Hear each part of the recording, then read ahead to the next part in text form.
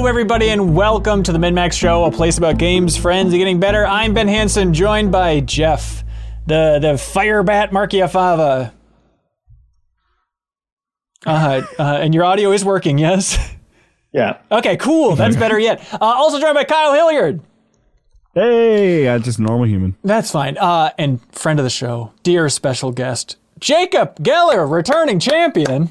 It only looks like I'm wearing the same shirt from the State of Play reaction stream. That was yesterday. That's right. That's completely separate. Jacob Geller, YouTube essay extraordinaire. Thank you for being here. Thank you for always being so sweet whenever I reach out and be like, hey, you've talked about these games. Do you want to come on the podcast? And you're always excited to do it. And it tickles my heart. You extended a tiny branch that was, do you want to talk about VR? And I intend to grab it and run with it. But nobody panic, because we're talking about VR, but also talking about one of the greatest games ever made with Resident Evil 4 VR. Then we're going to talk a little bit about the State of Play from PlayStation, then talking about Back 4 Blood a bit. But this is a packed episode, because then we're kicking Jacob Geller the hell out of here, and we're bringing on No Clips Danny O'Dwyer. It's a whole video tour here, so we're bringing on Danny O'Dwyer, dear friend of the show, to talk about Guardians of the Galaxy, Square Enix's new RPG that is surprisingly good. And then Age of Empires 4, of course. Get ready for that, Jeff. Look alive, baby. And then, back half of the show, we can't stop bringing folks in. We're addicted to it. We also have Sarah Pazorski coming in for the back half of the show to answer some community questions. So, big episode, fun episode. But, Jacob Geller, we can't kick off a big episode and a fun episode without getting to the most fun thing, which is the community kickoff. We like to take one question from the community and bring it to the top of the show. So, for this community kickoff, we have Ari Torben, who wrote in saying, hey, with the release of Resident Evil 4 VR Edition, do you think the next video game trend will be VR editions of our favorite games? If so, what games would you be excited to jump into? And then Ari says, some games I would love to see, Luigi's Mansion. That would be awesome. Shenmue 1 and 2. That's there. I'll stop judging these. Each their own. Mario Party. What are you doing, Ari? You're throwing it away. But then they say Final Fantasy X first-person blitzball, which, all right, I think I'm back on board, Ari.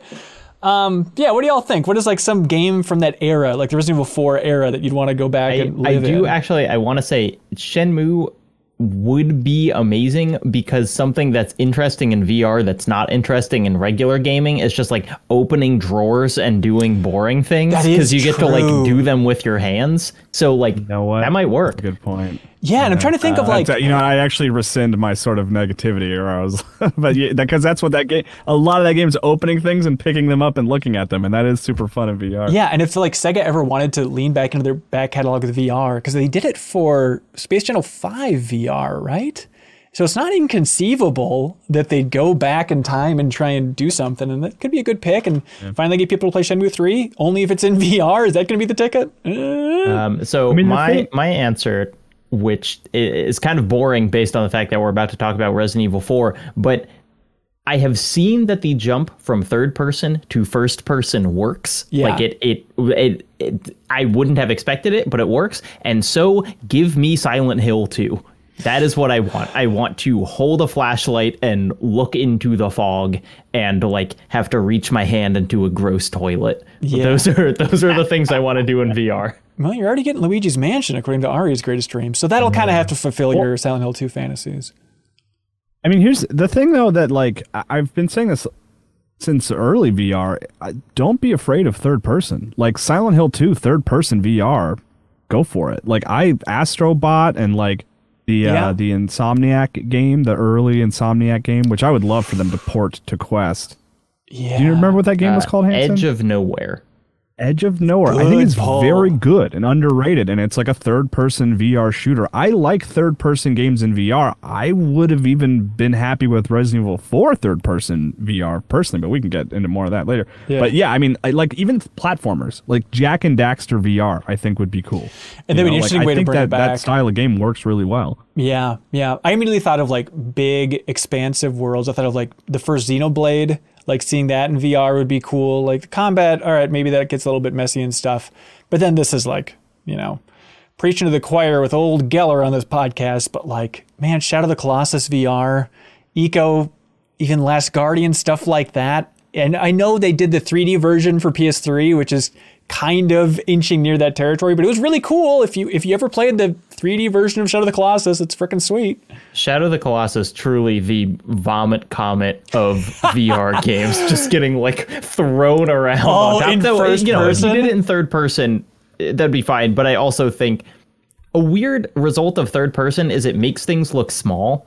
Like it kind of makes the worlds you're looking at look a little like dioramas, which is really good for like Astrobot or Moss or something. But you do want Shadow of the Colossus to feel like the biggest game in the world. Yeah. And so I don't know. I would love to just be able to walk around them and like look up at it. Yeah. Ooh. Climbing them in first person would just be a lot of looking at fur. Well, that's why the solution, everybody, is you finally make Shadow of the Colossus that multiplayer game that they originally wanted. And I know they wanted co-op, but you make it competitive where the person in VR is first person looking out from the Colossi point of view. And they're doing the whole thing of, the 16th Colossi, like pulling his hand up just so you can get a good look at Wander. There's options here. By the way, there is a Last Guardian PlayStation VR experience. Like, that's right. And it's like a little, I think it's like 15 minutes or something. And it's basically just Trico kind of looking at you. And it's weird. It's intense. I think you feed him too, if I remember correctly. Yeah. God, I forgot about that. And then, our dream experience is some sort of Final Fantasy 15 spin-off fishing game. I think we were all going to say that if they could just somehow make a VR experience. Took the words right out of my mouth. Yeah. Check out a full playthrough. So I hope you live the rest Deep. of your life that being your only Final Fantasy 15 experience. Don't watch the movie. Don't play the game. I enjoyed that movie. And I've started that game so many different times, including the Pocket Edition. At some point, maybe I'll play more of it. But okay, it's a great ending. I believe you, man. Let's jump into this Resident Evil 4 VR real quick. So you two have been playing it, Kyle and Jacob? Right. Okay. Yeah. It seems like from the quick read on Twitter, people think it's surprisingly good. Is that your take as well? Yes. Okay. That's my take. I posit surprisingly because I like from the moment it was announced, I was on board. I will say, but I love it. Do you want my hot take? Yeah. My super hot take version. Oh boy! Don't say I think it. I'm enjoying it more than Half-Life Alyx. Really? I think so, and that part of that is the familiarity of playing one of your favorite games from a new perspective. So that's like that's a lot of the fun. But like, man, I'm loving it. I have not finished it. Jacob has finished it. I want to play more. It's the game I want to be playing all the time right now. I'm really loving it. It's the most one of the biggest examples this year of a game where it's like when I'm not playing Resident Evil 4 VR, I can't stop thinking about playing Resident Evil 4 VR. Like I was like dreaming about it. Wow. So this is Oculus exclusive, yes? It's Oculus Quest 2 exclusive, and I do want to take this moment to say that effing sucks. And like Oculus, I think, is bad for the VR environment, even though this game is good. Just for locking it out and hey, log into Facebook to play Resident Evil 4, everybody. It's like, all oh of that. God, that sucks. But on the Jacob's totally right. The sort of Facebook element of it and locking it to a console sucks. But like the Quest 2, I mean, it is really nice to be able to play without any wires or anything like, you know what I mean? Yeah. Like it's a good system, you know? Oh, Jacob's having an issue. Yeah. He's taking an issue with what I said. I assume. It seems like I can hear now. Oh, good. It seems like from the announcement, people were like, oh, that's really interesting. I'm sure it'll be a janky mess trying to convert this third-person game to first-person. Is it janky, or is it just, it's janky, but it's still just cool to be able to look through Leon's eyes? I would say that's the most surprising thing about it is how little jank there is. Oh, interesting.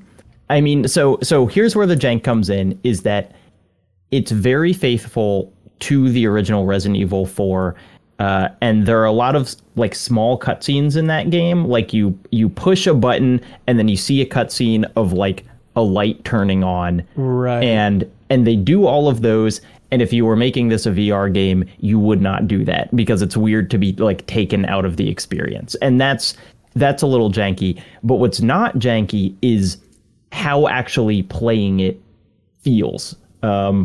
Because they do this thing where, like they do in a lot of VR games, they place your inventory physically on your body. That's so and cool. So your pistol is on your hip, and your knife is on your chest and your like two-handed gun is over your shoulder.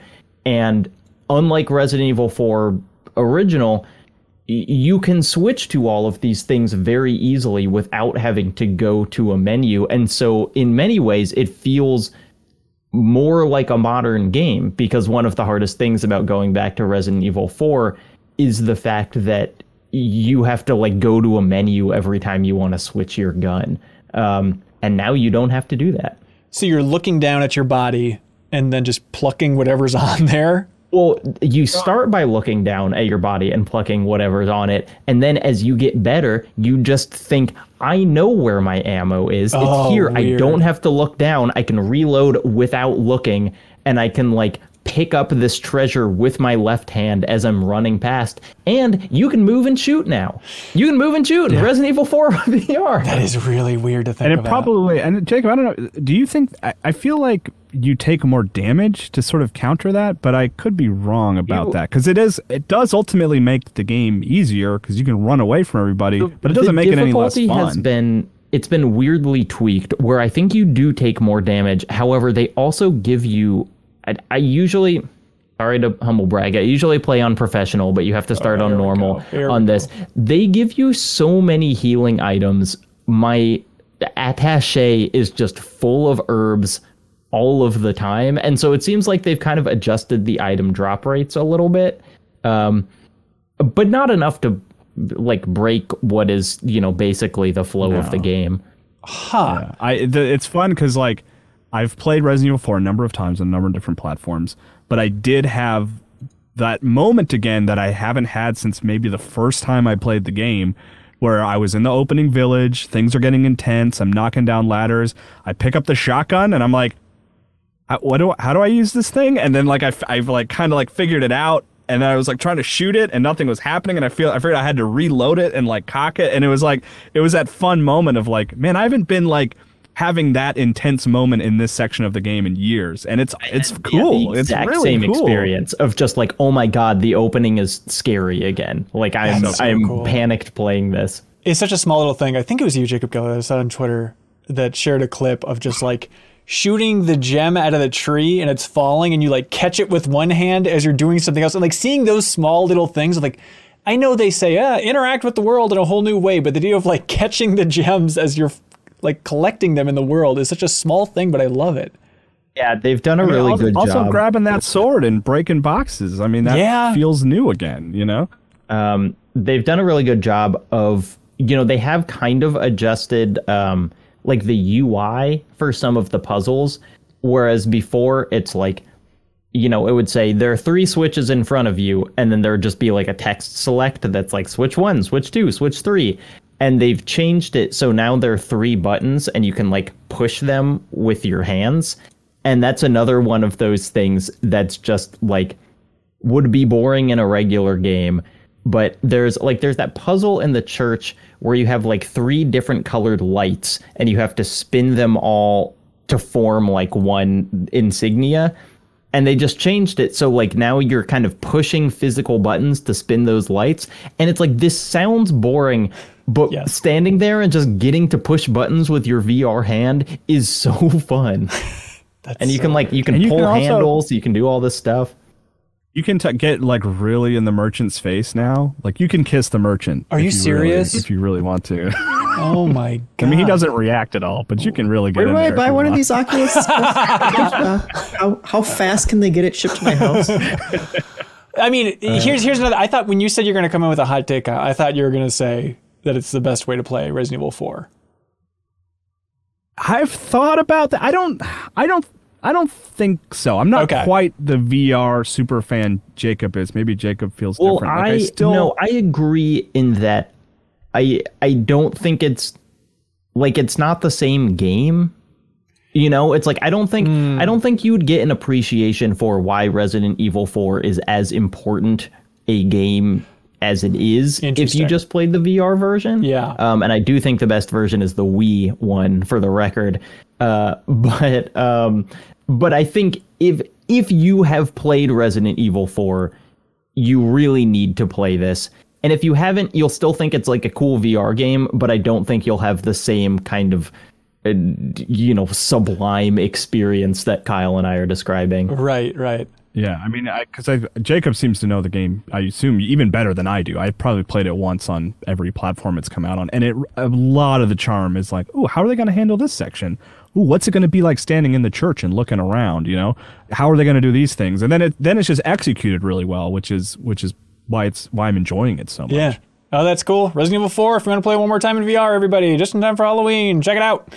Let's see. Sony State of Play.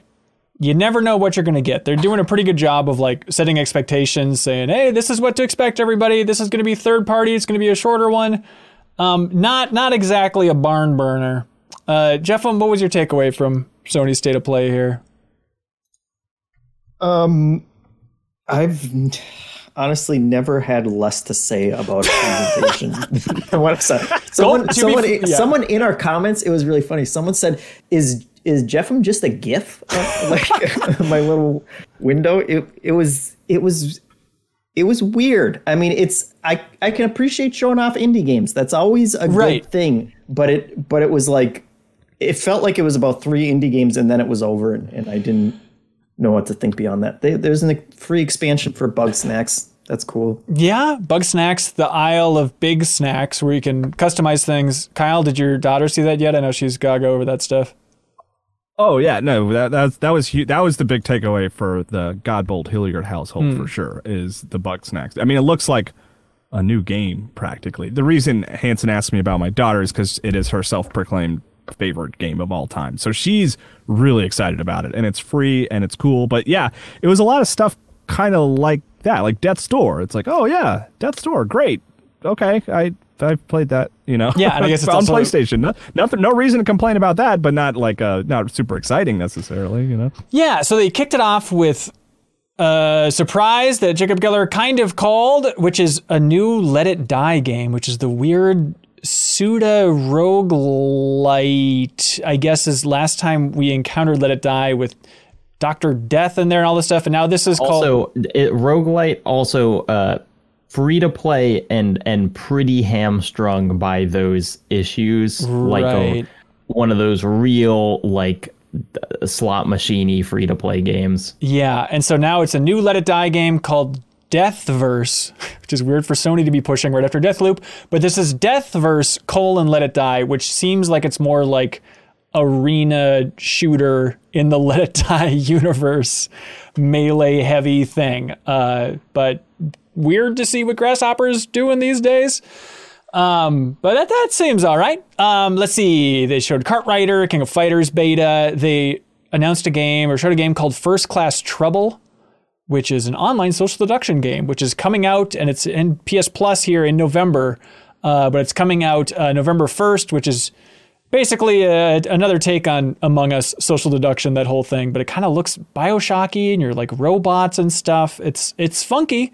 Curious to see in PS Plus if a lot of people will pick it up, just for maybe people are sick of Among Us at this point, ready for something new in that space, but who knows? But First Class Trouble is the name of that one. My biggest thrill of the State of Play was the Tri-Ace logo jumped on the screen. As an old PlayStation 1 RPG fan, I was very excited about it. And lo and behold, Kyle, it is a new Star Ocean. Star Ocean: The Divine Force is coming in 2022, which is cool to see Tri-Ace still making Star Ocean games all these years later. Like, the last couple have not been renowned. PS4 was the last. There was a PS4 one, right? Yeah, I think it was 2016. It was like Integrity and Hopelessness, something like that. Faithlessness. Yeah. Integrity and Faithlessness. Thank you. Of course. I can't believe you forgot that. The reviews weren't stellar for this one, but I'm excited to see them move on a little bit more. And yeah, we're talking about during the reaction stream. This one kind of looks a little bit more like a Xenoblade, even like a Xenoblade Chronicles X, like flying around that environment looks pretty wild. So I'm excited for a new Star Ocean coming next year. And then the star of the show wasn't an ocean. It was a little game called Little Devil Inside, which is how they closed it all out, which they've shown before. And last time they showed it, it seemed to be the takeaway was, that looks cool. And I don't really understand what the game is. There's so many different art styles.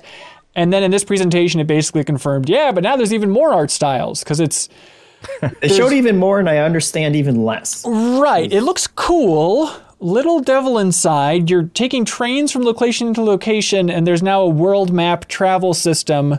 And then you're also cooking and your Russian dolls when you're on the world map. And then there's also a 2D perspective. And there's also 3D fighting.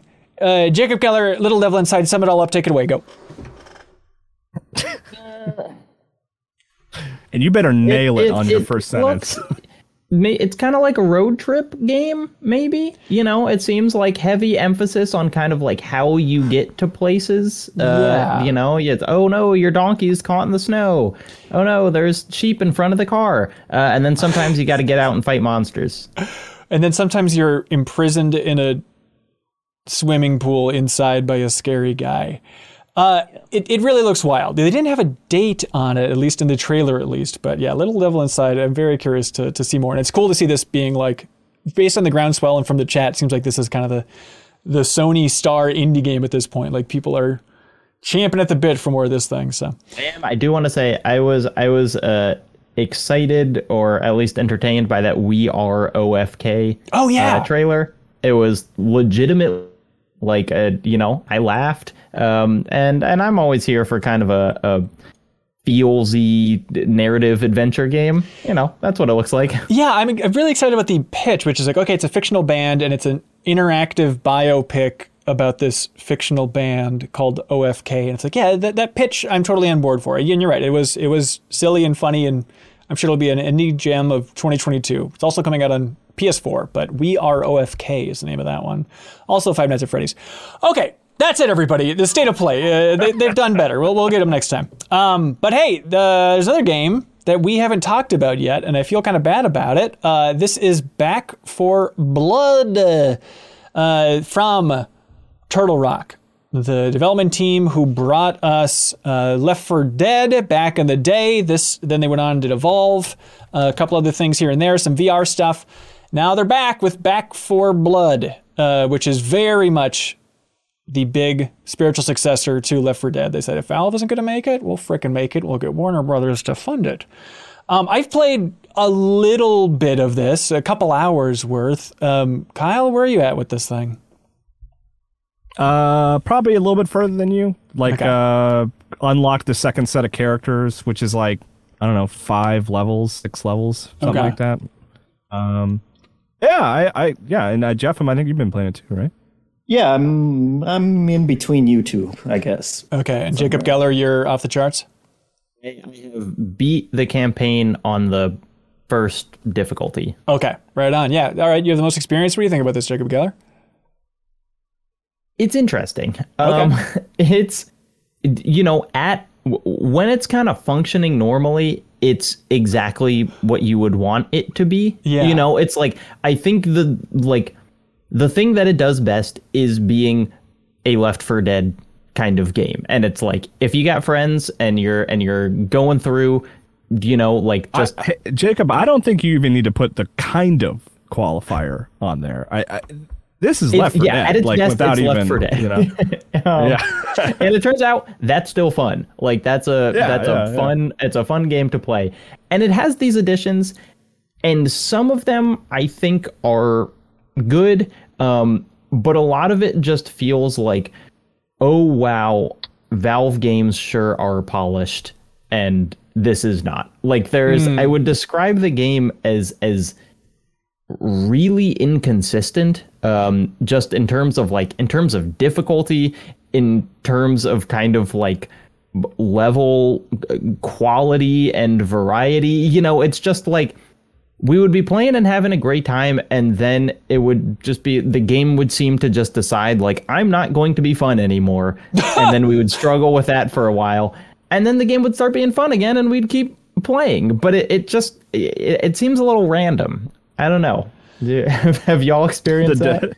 The director is just kind of like, you know what? I'm not. The director's just like, this one's for them. It's like, this is not one for me. This one's for them. I'm gonna phone it in. I don't know, Kyle. You joined it? You're playing with your wife then, or?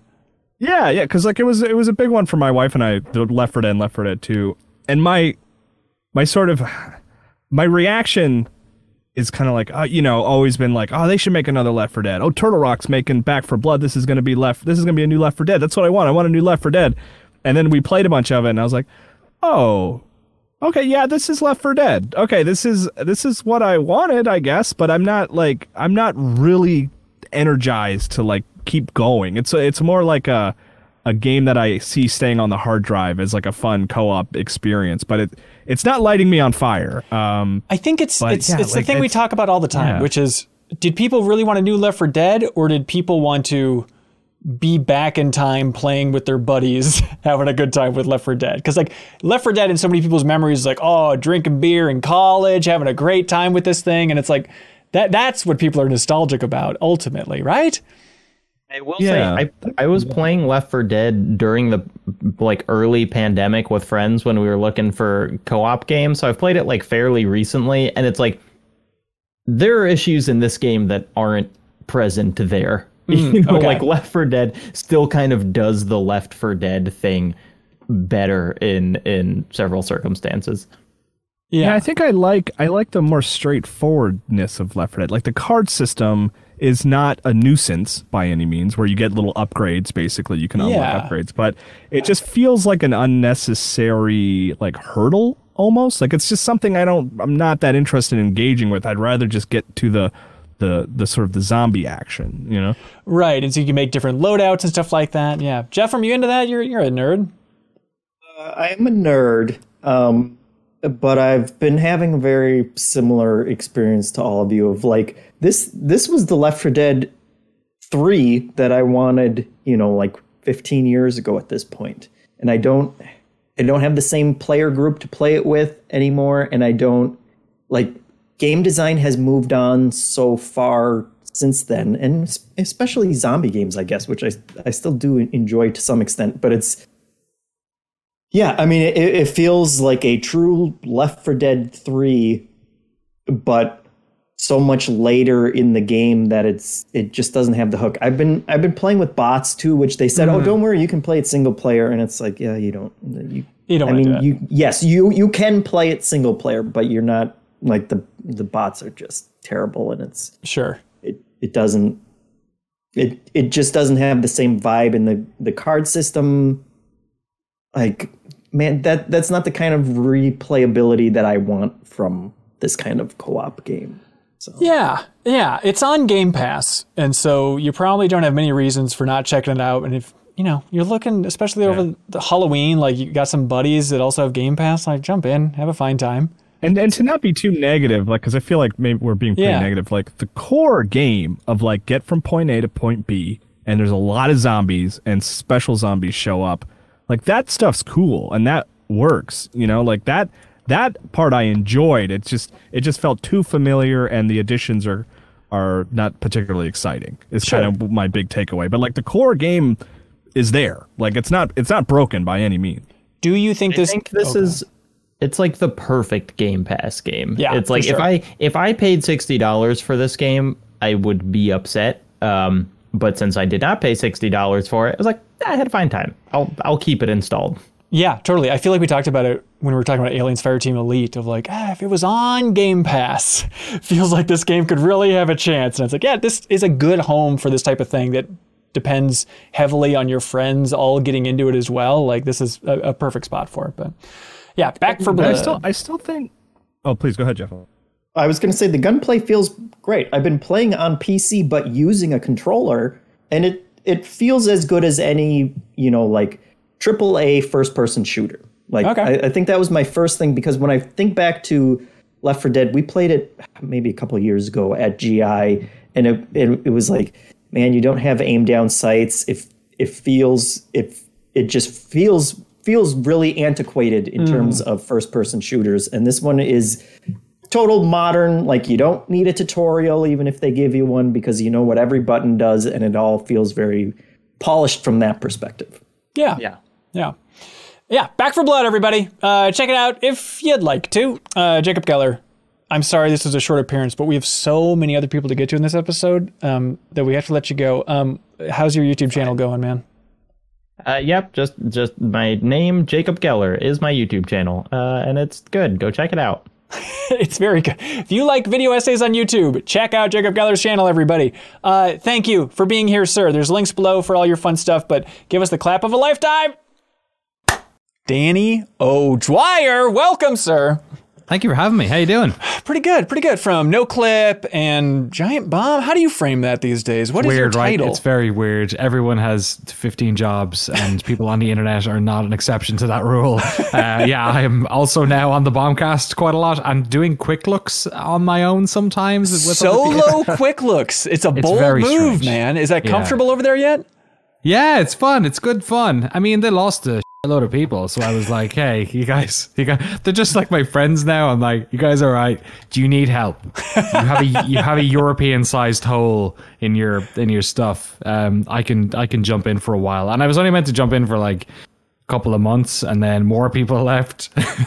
So I'm just kind of just sticking around for the moment. Who knows how long it'll be. Yeah, and now Voidburger's there, so she's taking your spot. Is that going to be the hot swap here? That's good. No, I don't. Well, it's news to me. I guess ask me in a week if I'm still there. That's fair. Danny, I thought of you for this episode. I wanted to have you on it because Age of Empires 4 is out this week, and I feel like us Age of Empires fans have to stick together.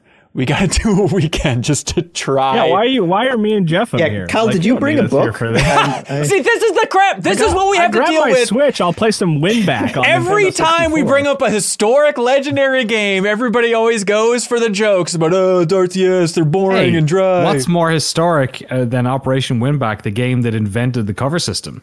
That's right. That's right. It's very historic and lovely. I just don't recommend playing it. We played it on the stream, and it's all right, you know? We'll be playing it during Extra Life, I think, because it's kind of a fun, wonky multiplayer mode. But Age of Empires 4, Danny, let's jump into this sucker a little bit, because everybody's stepping on its thunder. Jeffem cracking these crude jokes, but then also like the big review embargo, which it's like, it got pretty good reviews. It's sitting somewhere in 8s and stuff, you know, mainly.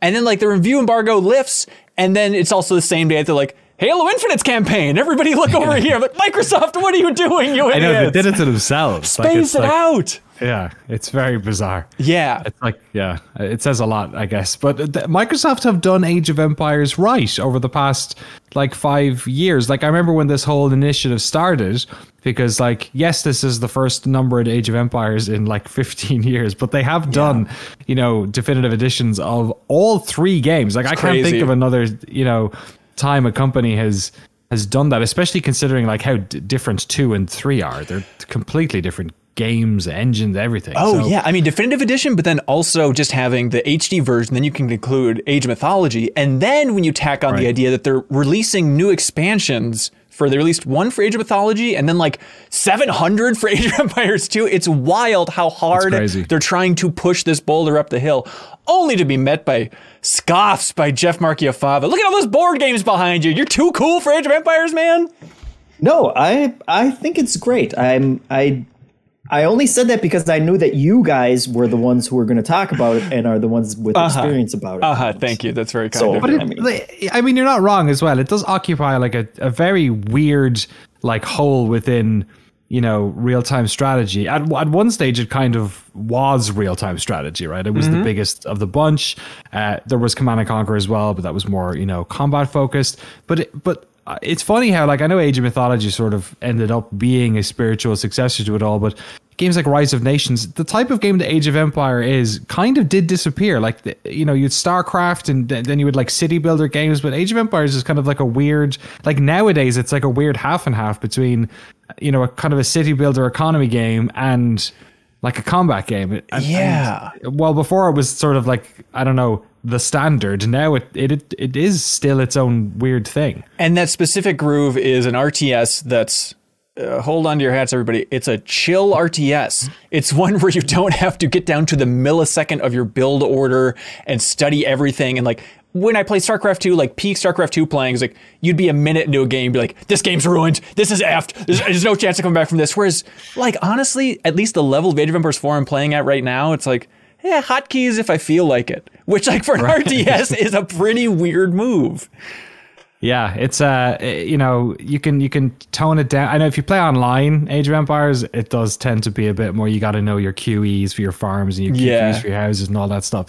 But yeah, go play that AoE to DE and just listen to the music, and that tells you what type of game you're playing. Yes. It's just like doodle-doo-doo-doo. We're out. It's from like the world music section of Tower Records. You know, it's just like, you know, doodle-doo-doo, but like played on like a, you know, IBM synth or something. It's just like, you know, and all the voice acting and all the like, you know, wolololos, and it's just like a, you know, even the combat in that game is kind of silly because it's, you know, trebuchets firing against elephants, and like it's not, never really was like it was serious in its sort of, it was kind of like the video game version of like Encarta Encyclopedia or something. But it wasn't like the game isn't in and of itself is kind of like dorky and silly and fun. And I think Age of Empires 4, it's very much like in the ilk of, obviously it's 3D like 3, but it's very much vibing off of Age of Empires 2. It's like a sequel to 2, right?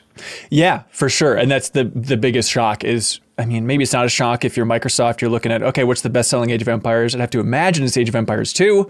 And okay, we're going to bring it back after so long. It kind of feels a little bit like that, you know, we talked about it on the podcast a while ago, but almost that kind of conservative design sensibility that even like a Metroid Dread has, where it's like, if a franchise hasn't been around for a very long time, it's okay to be a little more faithful. You don't have to reinvent everything. Just give people what they've been wanting for so long. Because, yeah, I mean, Age of Empires 3 was what, 2005? I think. Jeez. Yeah, it was a long time ago. But the only wrinkle in that story or execution, yeah, and I'm not sure how important it is the fact that they have put out these definitive editions of 1, 2, and 3. So like, right. Age of Empires 2, a modern version of Age of Empires 2 exists and has existed for 2 years, and it's really good. Like, they nailed it. Like, it feels good. They've been patching it. Like, there is now this flood of Age of Empires YouTubers, which obviously couldn't have existed before because it was pre-YouTube. Yeah. You know, the mod support has been terrific. The community maps have been great. They've been doing esports tournaments every year. They added the Battle Royale to Age of Empires 2. Like, it's just insane. It's wild. So in that respect, Age of Empires 4 is the story is a little bit weird because when a lot of its best features are stuff that we have seen in Age of Empires 2 Definitive Edition. Obviously, it's like higher budget. The campaign has all those beautiful videos and all that sort of stuff.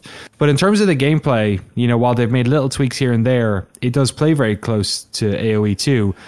The one exception is the Mongols, which are like a complete game changer. I think you're totally right. Yeah, I think overall, compared to Age of Empires 2, I think it has more of a differentiation between all the different civs, not quite to the extent like Age of Mythology has, but you're totally right. Like, going through all the different civs, it's okay, I can wrap my mind around these people. Okay, got it. And then you get to the Mongols, it's like, what is this? What is this complete upending of the tea table for Age of Empires? Because the whole idea, Kyle, is, you know, in Age of Empires, you know, in RTS games, you like build buildings everywhere. With the Mongols, they're all about, well, you know, the Mongols, what are they about? Pillaging, destroying. Yeah, that sounds good. Staying on the move is a general idea, right? And so it's like, okay, we want them to be raiders in this game, so all of their buildings can be mobile. So it almost harkens to like a Terran in StarCraft, I guess, a little bit, where you can fly the things around. But it's just so weird to have one civ that's so wildly different. And are you digging them so far in Age of Empires 4, Danny? Well, I suck at them because I just don't know what, it just seems completely insane. And like the idea that you can move your town center means that like I don't have to build 12 lumber camps that are getting increasingly closer to the, you know, eroding tree line. You can just move the thing. And that's the crazy thing is like right out of the gate, it's like, okay, I'm just going to move my town center directly in between the forest and the berry bushes. It's like, what a luxury. Done. And they do have something to collect, which collects everything. They also have like an automatic stone collector, which super threw me off. And then also instead of farms, because of course they're nomadic people, they don't create farms. They'd have to just abandon them all the time. You have these like things that just generate sheep out of thin air. Yeah. What the is that about? I was like, the first time that happened, I was like, it's like a portal or something. A sheep appears and you murder it. And then another one, 90 seconds. It's got everything you need. So who are you going for? Who's your civ so far? I'm really enjoying the Mongols. I think that's I would have traditionally always gone to Celts, which was more because they kind of speak a fake version of Irish. Oh, well, actually, it's probably closer to like what, you know, Gaelic was back then. But it always sounds a little bit Irish, so that's, you know, I'll mix with the other tech trees, but I I like them. Yeah. They're nice and primal. But to Colin's point, there is actually a buff for the Mongols for pillaging. If you burn down buildings and stuff, you get gold for it. Is one of the it's on the tech tree. I think it's maybe the first age building that you get. What did you make of that? The fact that like they've done a really good job of delineating. I think this game does a way better job, even of 2DE, of delineating which buildings are going to unlock and which ones are in the next age. And then also having that sort of way of skipping the ages where, kind of like the Castle Age in 2, there is a specific building which says you are now kind of moving to the next stage. Right. What do you make of all that stuff? I think it's interesting not to lock down the town centers with upgrading to the next stage anymore. Like, I think it's a smart move. Just be like, okay, just build this and then you'll be kicked in. And especially where it gets wild is I'm mainly focusing on, I'm going to butcher the pronunciation, Abbasid Dynasty? Abbasid? Yeah, so how do they play?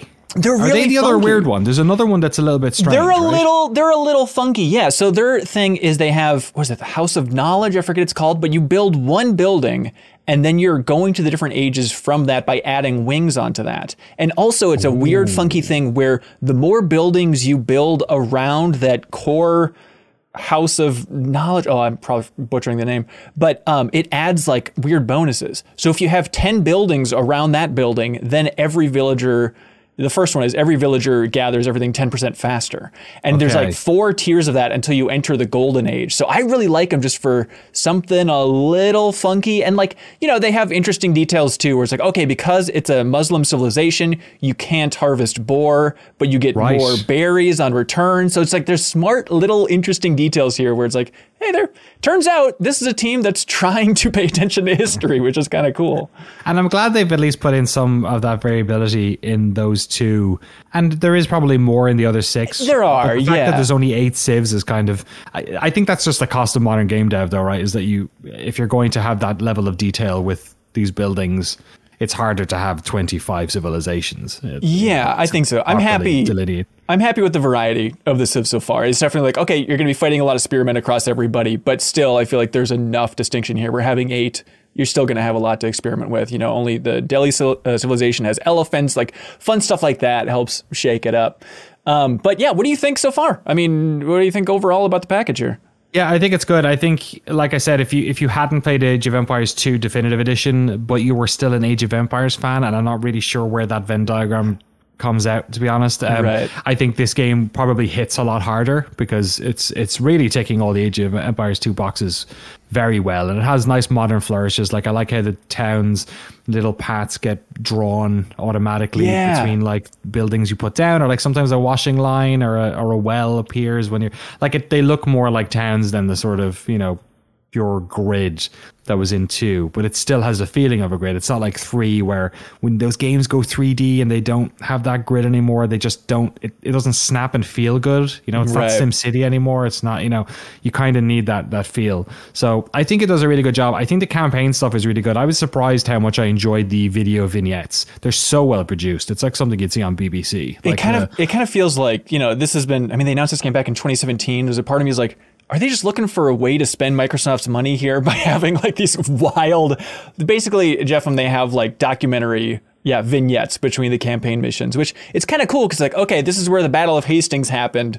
And then we're going to actually put like the outline of Age of Empires units like in that as we have a drone cam flying over it. There's cool stuff in there. They're really swinging for it. I don't know if that's just so they have something for marketing to push rather than the classic thing, Kyle, of doing everything they can to hide the gameplay in an RTS game when they're trying to get people to pay attention to it. And now they can just be like, look at this trebuchet, it's wild. Oh, yes, the famous, what was the, Tim Schafer, what was the Double Fine one?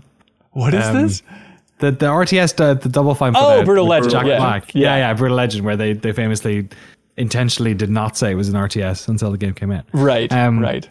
Yeah, it is kind of like, they are hard games to add to, right? Because if you add, you make it more complex. And the purity, I think, of Age of Empires is that it is one of those real-time strategy games that people like me who are bad at real-time strategy games can really pick up and play. Like me and my wife played Age of Empires 2 DE on LAN here for most of like quarantine. That was our go-to. Was we'd play skirmish games against the AI, or we'd like, you can do all the like putting yourselves on the same teams or different teams, or like messing with the map styles and all that stuff. I will say the one thing that I'm a little bit disappointed by is the amount of maps available in skirmish mode. There's only like 16 or 17, and again, AoE 2 has got this huge lineage, so of course there are 50 or 80 maps in that, and the community maps. The community maps will be coming to this. They're not in there yet. There will be mod support apparently. It's not in there yet, so I'm hoping that stuff gets added. But as an Age of Empires package that was made by a team who didn't, and this is Relic as well. This isn't, the Ensemble don't exist anymore, haven't done in a decade, and Relic, who are no strangers to RTS games, but they haven't made this type of game. I think it's hard to argue with what's here. I think it's really good. Yeah, it makes me really happy to play it. I'm going to be playing a lot more, and it's kind of fun. Even people like Dan Reichert, who's a big Command & Conquer guy, right? And like we played a little StarCraft together, but not much. But even he's like getting into it at this point, and I'm hoping that like some online competition will get him even more into it. But it's nice to see like every RTS fan coming out of the woodwork to be like, all right, I'll play this one that's nice and relaxing and not too complicated, pretty conservative for game design back for even 1999 standards with Age of Empires 2. It's kind of just more of that, but it's so nice to have. Plus, I mean, it's a hell of a week for RTS games because you got Dune is tearing up the box office charts, and like as an RTS fan, I always felt like some connection to Dune, like that's the origins, baby. And now, okay, let's talk about Dune for a second. Yeah, you mentioned the fact that you don't have to upgrade, use the town center to upgrade ages anymore, which is great because then that means you can free yourself up to make more civilization, to make more people. Age of Empires 1 had the same problem Dune had, where you could only do one thing at a time. Do you remember that? Where there was a character named Duncan Idaho. Yeah. What? Is that really a thing? Is there a character called Duncan Idaho in the Dune game? Are we talking about Dune 2? That's who Jason Momoa plays in the Dune film. Is that Duncan really? Idaho. I love that movie. Danny, I know you're seeing it later, so I'm not going to spoil anything for you. Yes, later today, yeah. It is just one of those weird sci-fi things of like, oh, it's this fantastical world. You're trying to like pick up on every word of like, okay, what is this? What are they calling this? What is this? And then it's like, oh, and then Paul and his mom, Lady Rebecca. It's like, what is this? Come on. I have to turn the subtitles on to understand the basic concept of everything else in this world except for Paul. Dude, I have a 3-year-old daughter in California, right? So, and she has a non-standard name, and all of her friends in her class are like, I went to Ireland Catholic school. All of our names were pulled out of the Old Testament, right? So I was playing with her yesterday and making up names of characters, and she has this character she plays with, and its name is Jack. And I was like, what about its brother John? And she looked at me like I had 2 eyes and said, John? What the is John? Like all her friends' names are like Tiger and like, fucking Duncan Idaho, and she was like, John? Yeah, so Dune makes no sense. Yeah, it's a mess. But Age of Empires 4, I'm sure we'll be talking about it more. I want to be streaming it as well. It's so weird to get into this game before it's out. I think it's like the first, probably a sign of the times, was the first RTS that I've had before it came out. Maybe like some of the StarCraft expansions or something.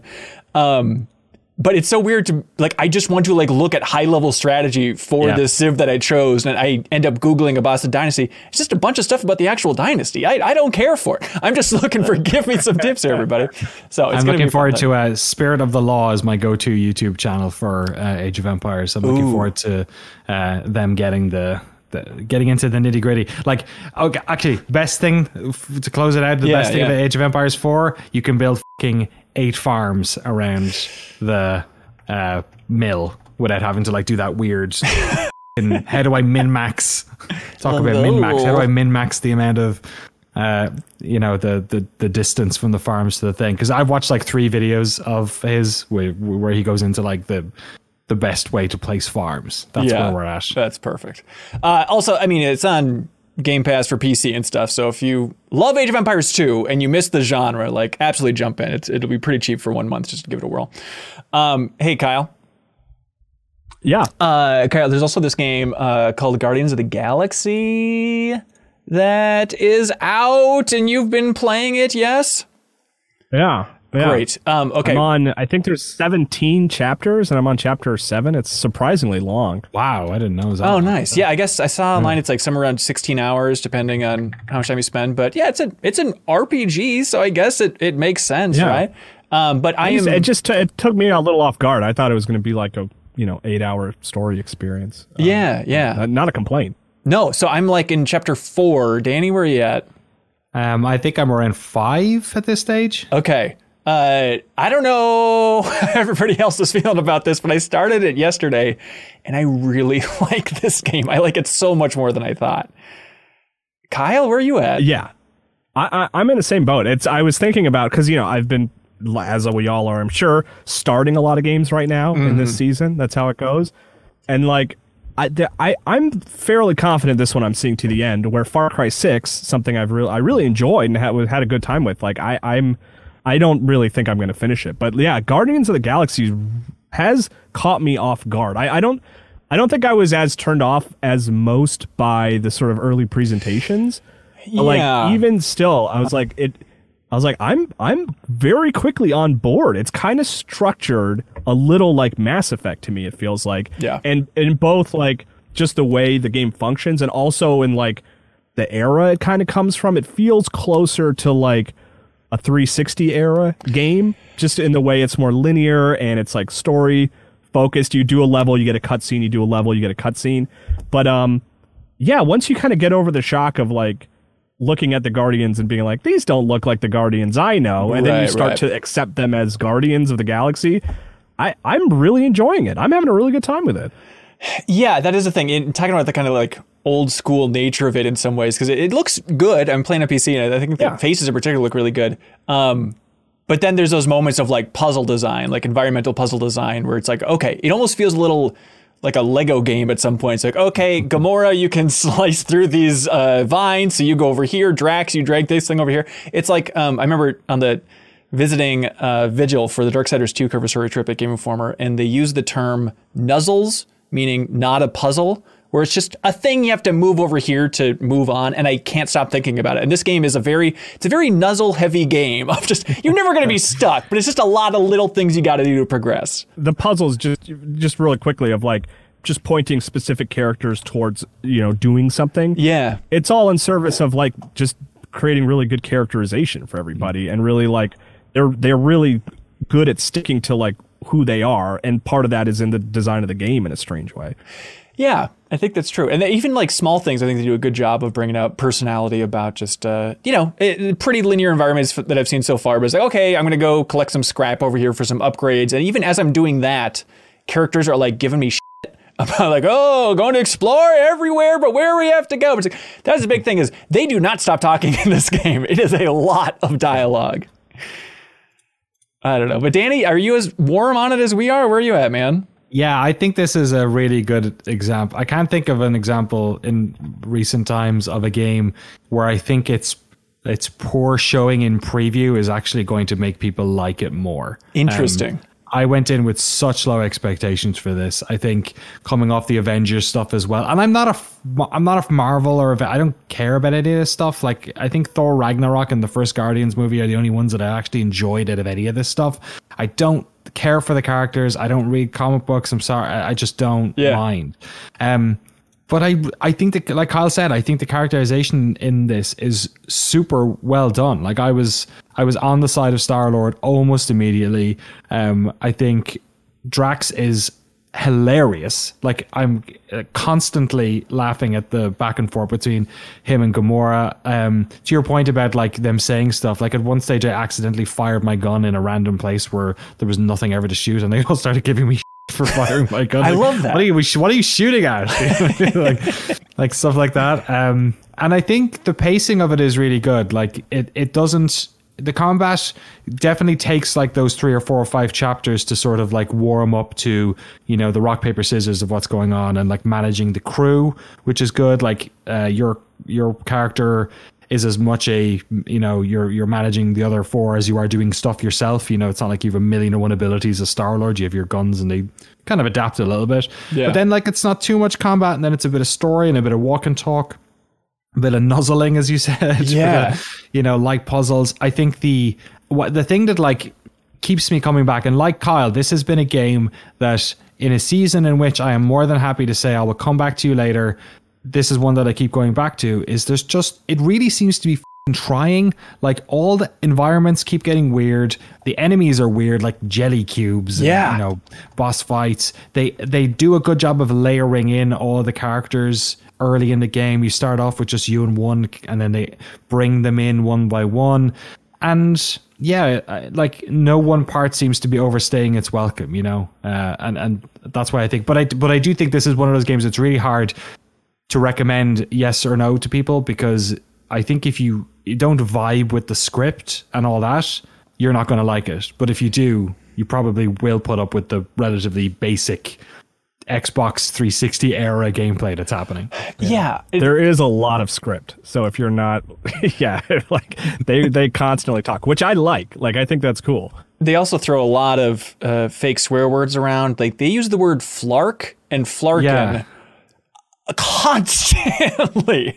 Like, you really just got to brace for impact on that. But it's not like it's I don't know, maybe some people are annoyed, Danny. I don't know, maybe you have a better read of where other people are at, but like, it's not like it's Immortals or something where there's a lot of dialogue and the jokes are hit and miss. Like this, it's either like pretty neutral or something that's actually pretty funny that they squeezed in there. I think it's just like, comedy is one of those things where if people don't like a certain comedy, they kind of hate it. Right. It's not like, it's like the way people think about The Big Bang Theory, right? You either have watched that thing for 8 seasons long, or you think it's the worst thing to ever go on television. And so I think that's the problem with some like, and this is a very like comedic upfront kind of story, but it does have a surprising amount of heart to it. Like, yeah. I am very aware of how much I piss off Rocket when I ask him to do anything that involves him being an animal or small. Right. I mean? Right. Like, it's like, I really genuinely feel bad. Like, every time Star-Lord is like, "Come on, Rocket," I feel it. I'm like, "Rocket, like, work with me here, man. Come on." Because when Drax was throwing him, team. Like that whole Drax, like I was like, oh, this is like workplace harassment. It's like, this is mean. Like I don't want to do that to him, but it would have been so much easier to have to throw him. There's a whole thing, you can throw him across a chasm or tell Drax to calm down, and then instead you have to find another way around. And like, I've seen it play out both ways, and there's a bit to do to not throw him. You know what I mean? So interesting. I think it's funny how, there are those choices, and a lot of those choices in the dialogues thing are probably pretty soft, but like, I really liked some of that. Like the bit with the child in the space station and the mom, I think that was so, the bit where you're kind of like, you can help out the mom, help out the kid, or kind of stay quiet. I thought that was super well done. Yeah, and like that section too, it felt so much more like Uncharted than I was expecting, especially in the first couple hours of this game. It's still a lot of Star-Lord sliding down an enclosure going, no. It's like, oh, there's actually like there's quick time events, everybody. Like, that's kind of that old school nature, but still, like, the Kyle mentioned Mass Effect earlier. That might have been the biggest Mass Effect moment of all time, because they were stuck in an elevator for 20 minutes talking to each other. That's a good point. That's a very solid point. Yeah. But yeah, it's so weird to think of like the negative note this game got out on, and like how much of it was a lot of people were watching Square Enix's E3 press conference, and like the demo that they gave at that press conference was maybe 5 minutes too long, and that can sour everybody, combined with the fact that like they kind of look like the MCU characters, but not quite, and they sound different. Where it's like, I'm totally with you, Danny. I think the environments and the enemies so far are so creative and so beautiful and so weird and out there that it's like, we can't overlook the fact that like we've seen 2 movies with these characters before, and they kind of are a little bit off from that. Like, overlook that. There's a lot of amazing stuff happening here. I'm interested in Kyle, does it, because you're further ahead than us, does it keep being that varied, or does it start to like settle into a pattern? No, it stays pretty varied. I will say the enemies are a little less varied, but like I don't think it's a spoiler to say I'm in nowhere right now, which was in the first film. Yeah, and like I'm constantly moving around. Like you're in different environments all the time. It never really seems to open up, as near as I can tell. But that's okay. Like, I kind of like being on the story track, you know? Like, I don't Very Mass really... Effect 1, I like exploring the ship. Like, it's nice to walk around the ship, but, like, I don't really want to explore these environments. I more want to get into the action and hear the dialogue is, like, my main sort of focus for wanting to play. And the ship stuff I quite like because as well they kind of that's optional to an extent as well, right? They leave you there, and if you want to talk to people and interact and explore and have more conversations, like sometimes there's one or two things you have to do maybe, but they kind of allow you to engage with the characters a bit more there, but it's not required viewing, which I thought was smart. I mean, that's the thing that I want from licensed games in general is like just the opportunity to exist in a familiar space. Like, you know what I mean? Like, I like being able to walk around the ship and like sort of, it's like, oh, I know I know a version of these characters. I know a version of this ship. It's cool to kind of just walk around and explore and constantly close the refrigerator door for some reason. I keep waiting for an achievement to pop for doing that. It was like when even in one of the backflashes, you can do it in your home and on Earth. You can the refrigerator doors open. Who loves to? Yeah, the best thing about exploring worlds is opening fridges. It reminds me of the like Star Trek Elite Force when you finally got on the bridge. It was just like right. Yeah, I love that kind of stuff. Yeah, so yeah, it does. I have no attachment to the subject matter, and I, you know, as an outsider, I am also enjoying that space. I also think like I don't think there's a weak character in it. I think Star-Lord is like kind of plays the role of a bit of a doofus, which is probably handy, but like I really like Gamora's characterization. I think Drax is absolutely brilliant, and Rocket, I couldn't even tell you the difference between the two, and then Groot is Groot. right. You get the idea. I'm still trying to wrap my mind around the what are they called? Huddles in the combat. It's kind of like a limit break thing. It's the one thing in the game that's the most jarring. I've only done it like 2 or 3 times, but it's like, what is this? So it's kind of like the limit break, but everybody just comes up and literally does a big huddle, and then they say stuff, and then it's like a dialogue choice where you have to like basically just confirm that you were listening to what they were saying, because they say like, we're here to have fun. This is a fun fight, isn't it? And then you choose, yes, this fight is fun.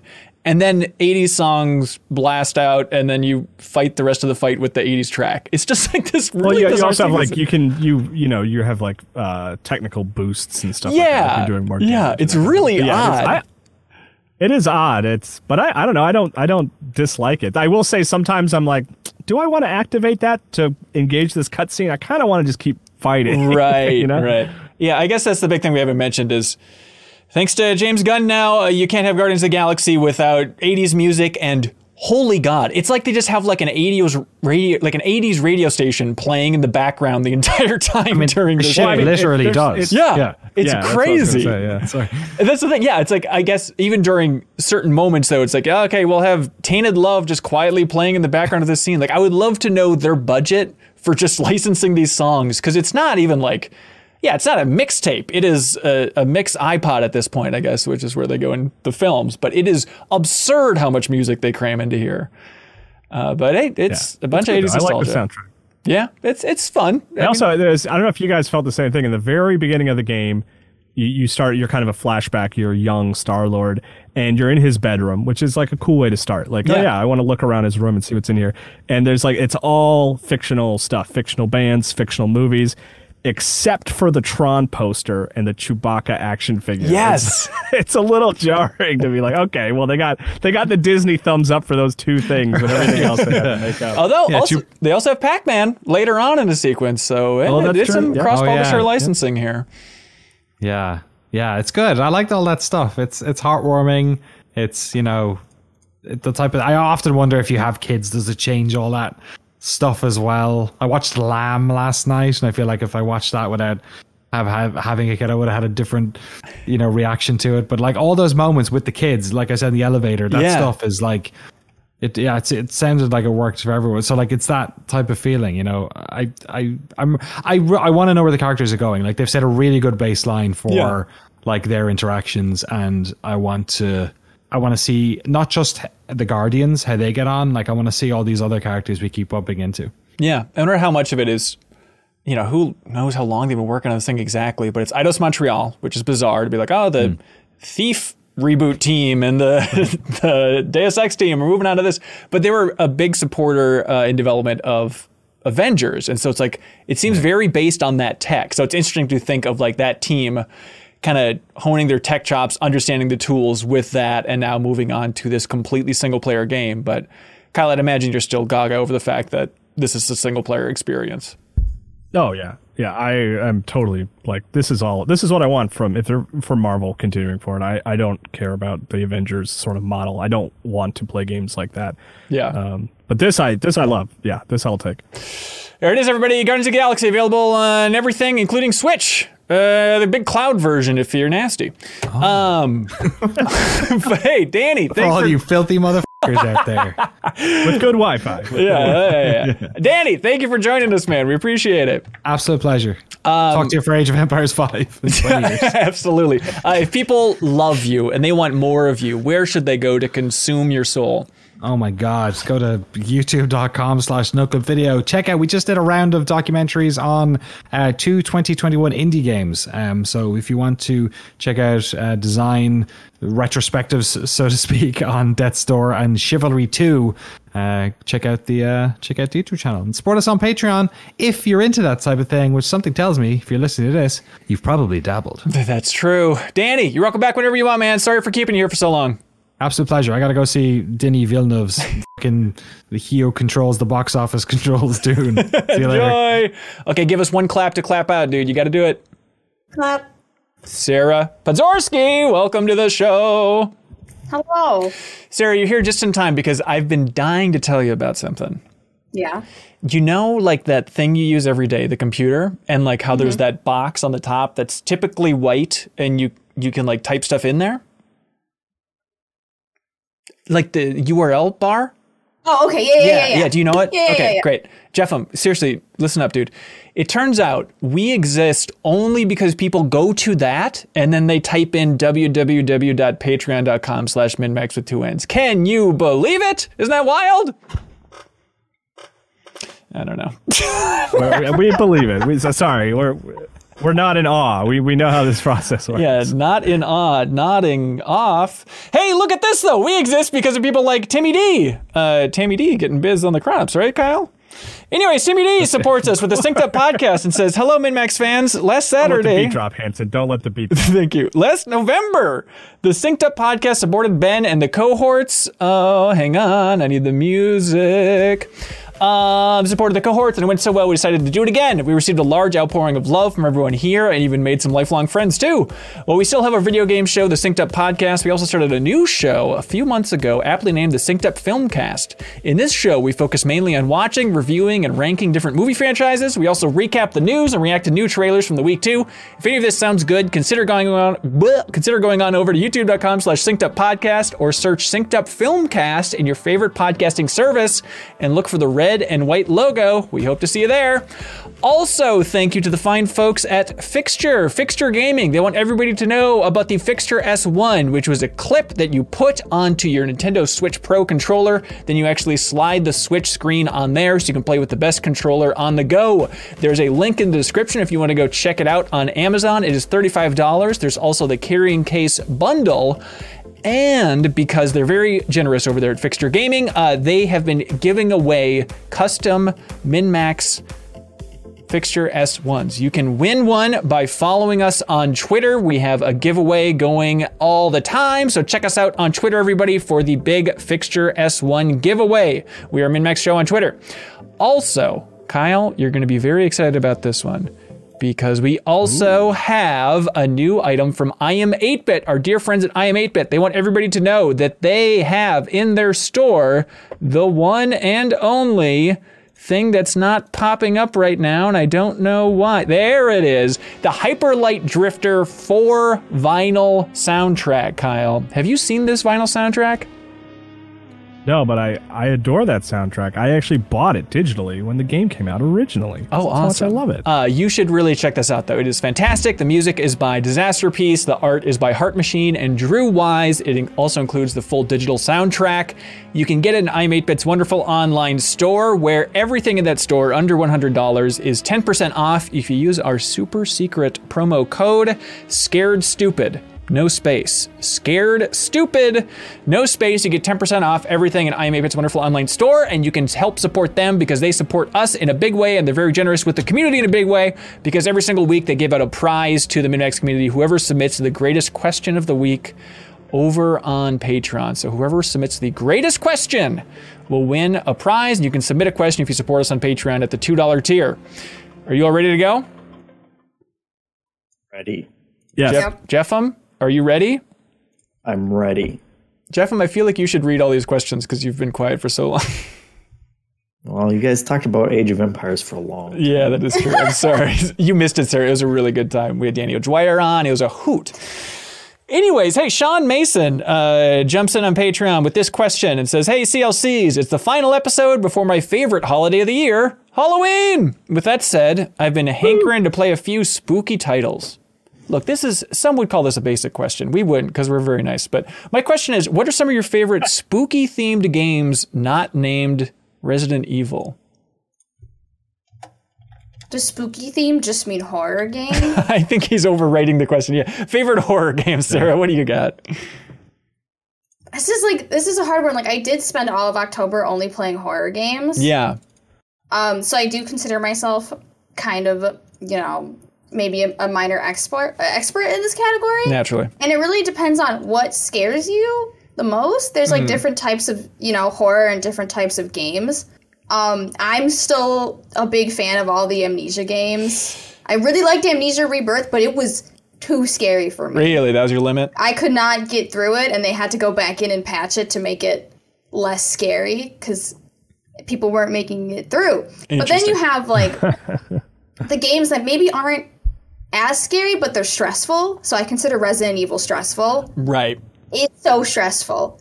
So I guess it just depends. I really liked this little game called Devotion. I played that. That was like a shorter game. That's the one that was nuked from stores because it had like I had to get reference. it off the developer's website. Okay, that's the best place to get it. And that's like a first-person, PT style thing or something? It's very like PT style, very sort of like you walk through, you complete minor puzzles, there's some spooks. Okay.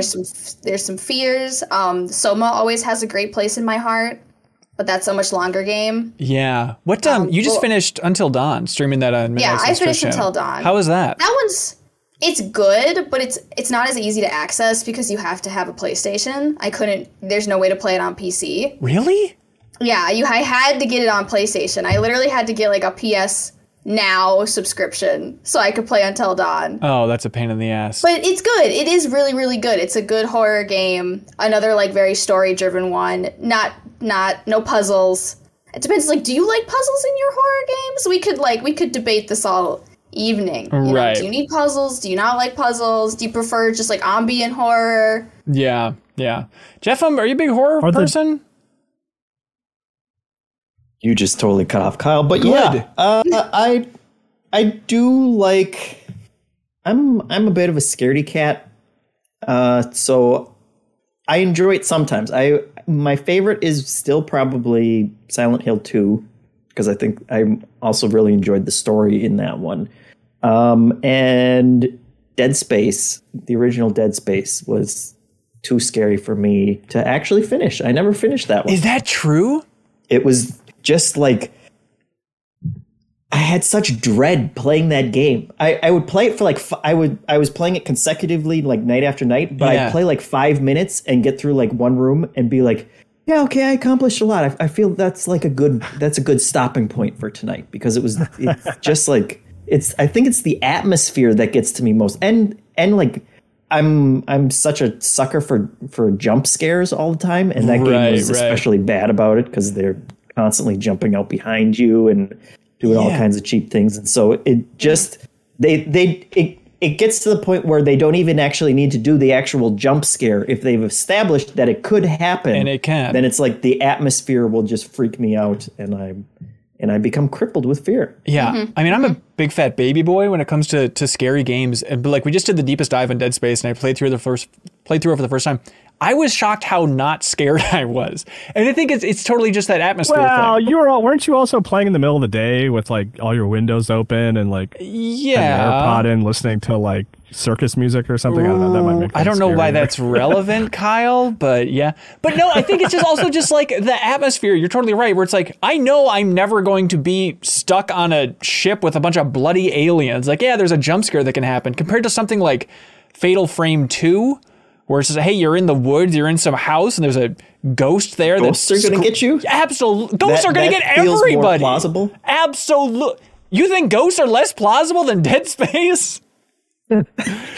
Just fair. I mean, fair being in a point, I house guess. and suddenly some ghost walks down the stairs and you have to take a picture of it. There's like a 50% chance that's happening to me in my life. So Fatal Frame 2 is just unplayable. Sorry, Kyle. Did you have thoughts before Kyle or Jeff and rudely cut you off? I was just curious if the Dark Pictures games are on Steam or are those only on console? They're on Steam. I think the newer ones are. okay. Yeah. I think the newer ones are. Yeah. But that's Until Dawn was like that Dead Sony Space published 2 thing. is still EA's best game, period. So Okay. that's an important one to play. There it is. Aaron Yu writes in and asks very specifically, hey, Grand Theft Auto 3 just celebrated its 20th anniversary on October 22nd. This might be a big question, but has there been a more impactful game in the game industry in the last 20 years than GTA 3? Because he's not sure that there has. I feel like you could make a long list of games in the last 20 years that have been impactful. At that, There's like, But as impactful as GTA 3, I mean, don't think so. I don't think think you're so. looking in like the wrong direction with this because like I'm looking at like cultural things. So like culturally, what Fortnite did for Battle Royale was a big thing. yeah. And like esports in general. And then I look at like Minecraft and how Minecraft's like grown and evolved. So I don't know. I think it just depends on how you're looking at it. Because there's a lot of games that have come out and like completely changed the narrative. Well, yeah, like the thing about like Minecraft, as huge as it is, hasn't really influenced a lot of other games. I don't know. I think Minecraft, you could make a case if you want to be a real historian about this stuff, about Minecraft bringing up even just the survival genre in a big way. And if that's like a big explosion of popularity of survival, which obviously there's the crafting, there's a building that's also huge, but survival, and then you track that survival aspect, you could make a case that like, okay, does that filter into Arma design in any way, which then filters into PUBG, which then filters into Fortnite? Like you can trace a lot of things back to Minecraft if you want to be a maniac about it. I think there's a chance Minecraft I don't know. is out I there. still think a lot of people played GTA 3 and totally scrapped projects and were like, whatever we do next has to follow this mold. Like Right. it has to be open world or we're going to be irrelevant. And I Right. don't think that PUBG or Minecraft have had similar reactions from developers where it's like, if we don't incorporate elements of Minecraft into our game, I think we're just might as well give up. I think that's, you know? I mean, I don't know about give up. We should I know, all I just know. pretend I'm we're talking in a hyperbolic I think way, that's but- exactly what happened at Epic after they were done working on Gears of War for a bit, or I guess it was kind of during Judgment's development of that period of, you look at the success of Minecraft, we need to do something like that, and then that's where Fortnite came from. Like, it's a pretty direct line.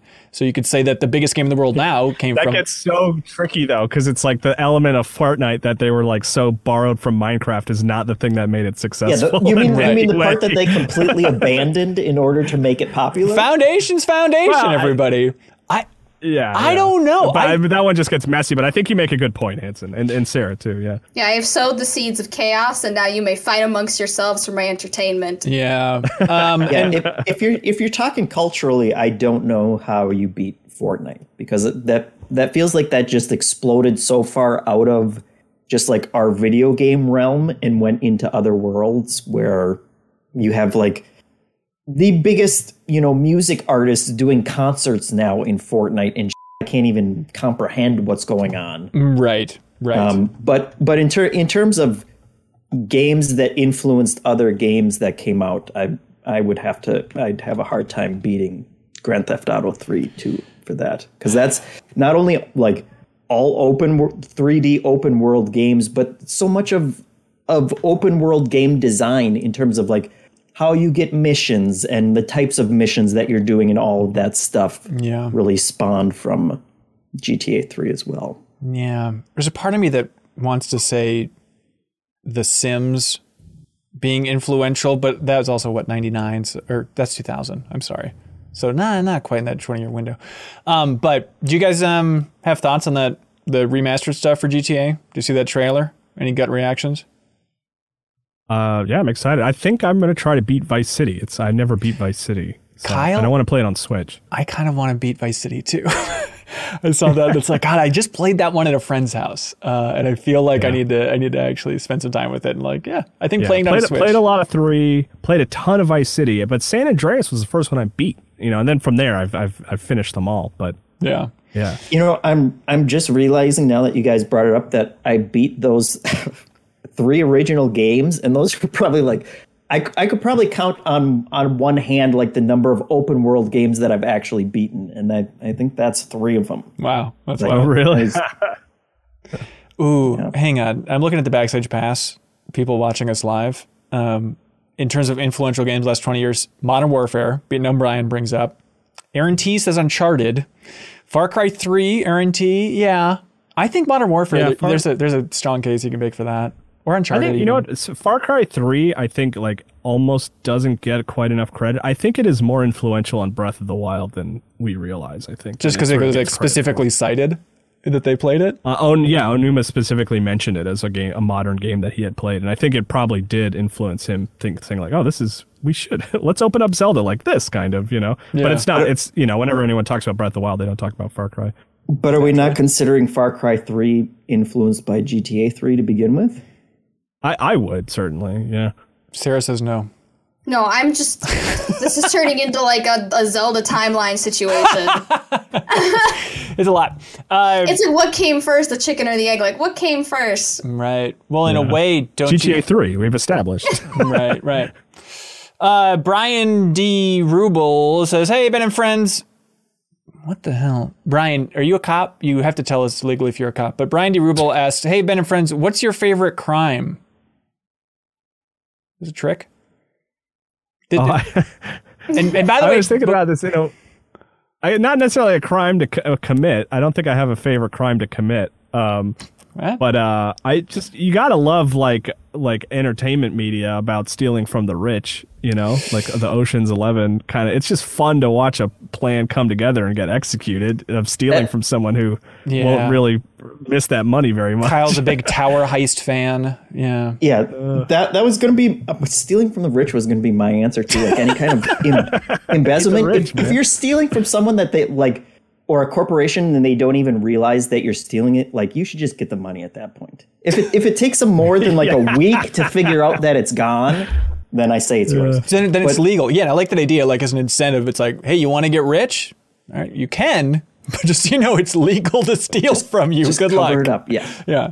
Have you seen Logan Lucky? Have you seen that movie? I haven't. No. No, that's sort of in the plot of that movie a little bit. Okay. Of just like, if they don't notice it's gone, it's like who cares? Interesting. But I had a subset to that answer of stealing from the rich, which is art forgers, because like that also takes like the legitimate skill that like forgers who make like classic paintings that are like brush for brush stroke like perfect accuracy, like they're already so talented, but there's something that I can appreciate about then also using that talent to just like make fake art that you're then going to swindle like people who already have way too much money and they're spending like, I bought this painting for $50 million because it's worth a lot, and I was just gonna like hoard it and then sell it later for even more, but it turns out it's fake. And I don't have a lot of sympathy for that to begin with. And kudos for being so talented that you could pull it off. Yeah. They're like the Blue Point Games of their field, these art forgers. If you really think about it, man. Hey, how do you feel about jaywalking? Is everyone just fully on board? With jaywalking? Yeah. Does anybody hesitate at any point about jaywalking? Wait, being Tonight Show host Jay Leno and going onto the street and asking people questions? The greatest crime of all. Oh, yeah. That's why he's not on TV anymore, man. He's hauled off in chains. I don't know. I got up my head with jaywalking because now Sony PR person, traveling a lot with him, Aram Jabari, he had this rule that he would not jaywalk in any city that wasn't his home city. So we'd be like anywhere in the United States or like around the world, and he would just refuse to cross the street. It's like, there are no cars. He's like, I will not do it. I don't know what the police are like here. I refuse to do it. And it really got me up my head. Like, should I be more worried about jaywalking than I am? Or I'm just a game on situation, especially as a biker. I know this is dangerous, but like, I'm not stopping for many things when I'm on that bike. It's fine. Is that your favorite crime? Ooh. I guess it would be. Jaywalking? Jaywalking on a bike is probably my favorite crime, yeah. Let's see. Have we crimed out? Everybody's hit their crime quota? Yeah. I just want to say that I am not a heist person. I feel like heists are my least favorite things. To watch or to do? I do not like heist genres. I don't like it. I feel like they hype me up on this plan. You spend half the time focusing on the plan, and then something goes wrong, but that was also part of the plan. But then something actually goes wrong, and like, I'm sorry, but like, we didn't execute the plan that we all agreed on, and you also didn't give me all the information. Personally, that hurts my feelings. Yeah. I'm with you. And I'm not entertained. Right. Yeah. Hey, Ben Shively asks, what is a company that has lost your business forever?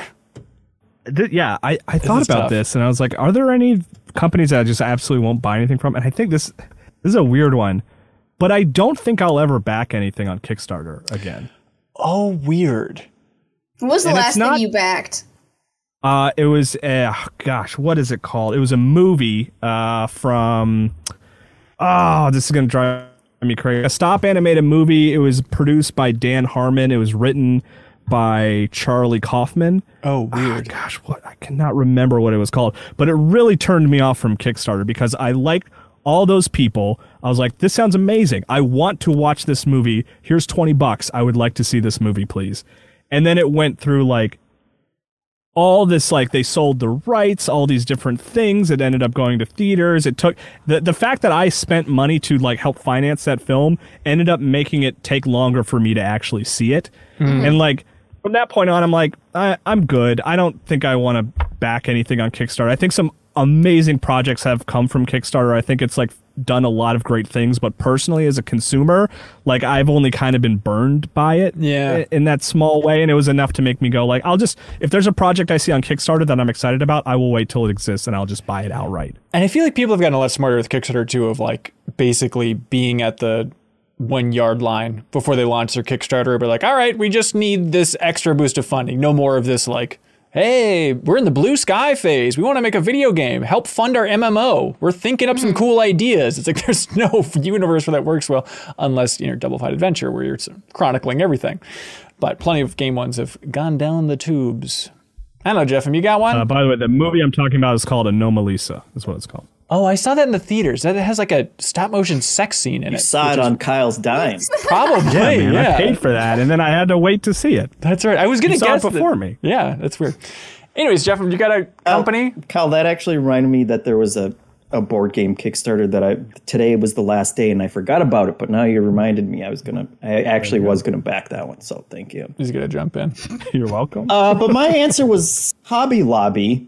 And they went through all of like the homophobic stuff and whatever, which was really enough to just not go there ever. But then I saw an article that they've stolen like artifacts, like tens of thousands of artifacts that they bought basically illegally and smuggled into the country. What? That they've now like. They've been in the process of giving them all back at this point and saying like, oh, we didn't know what they were doing, but they super knew what they were doing. There was a big expose on it.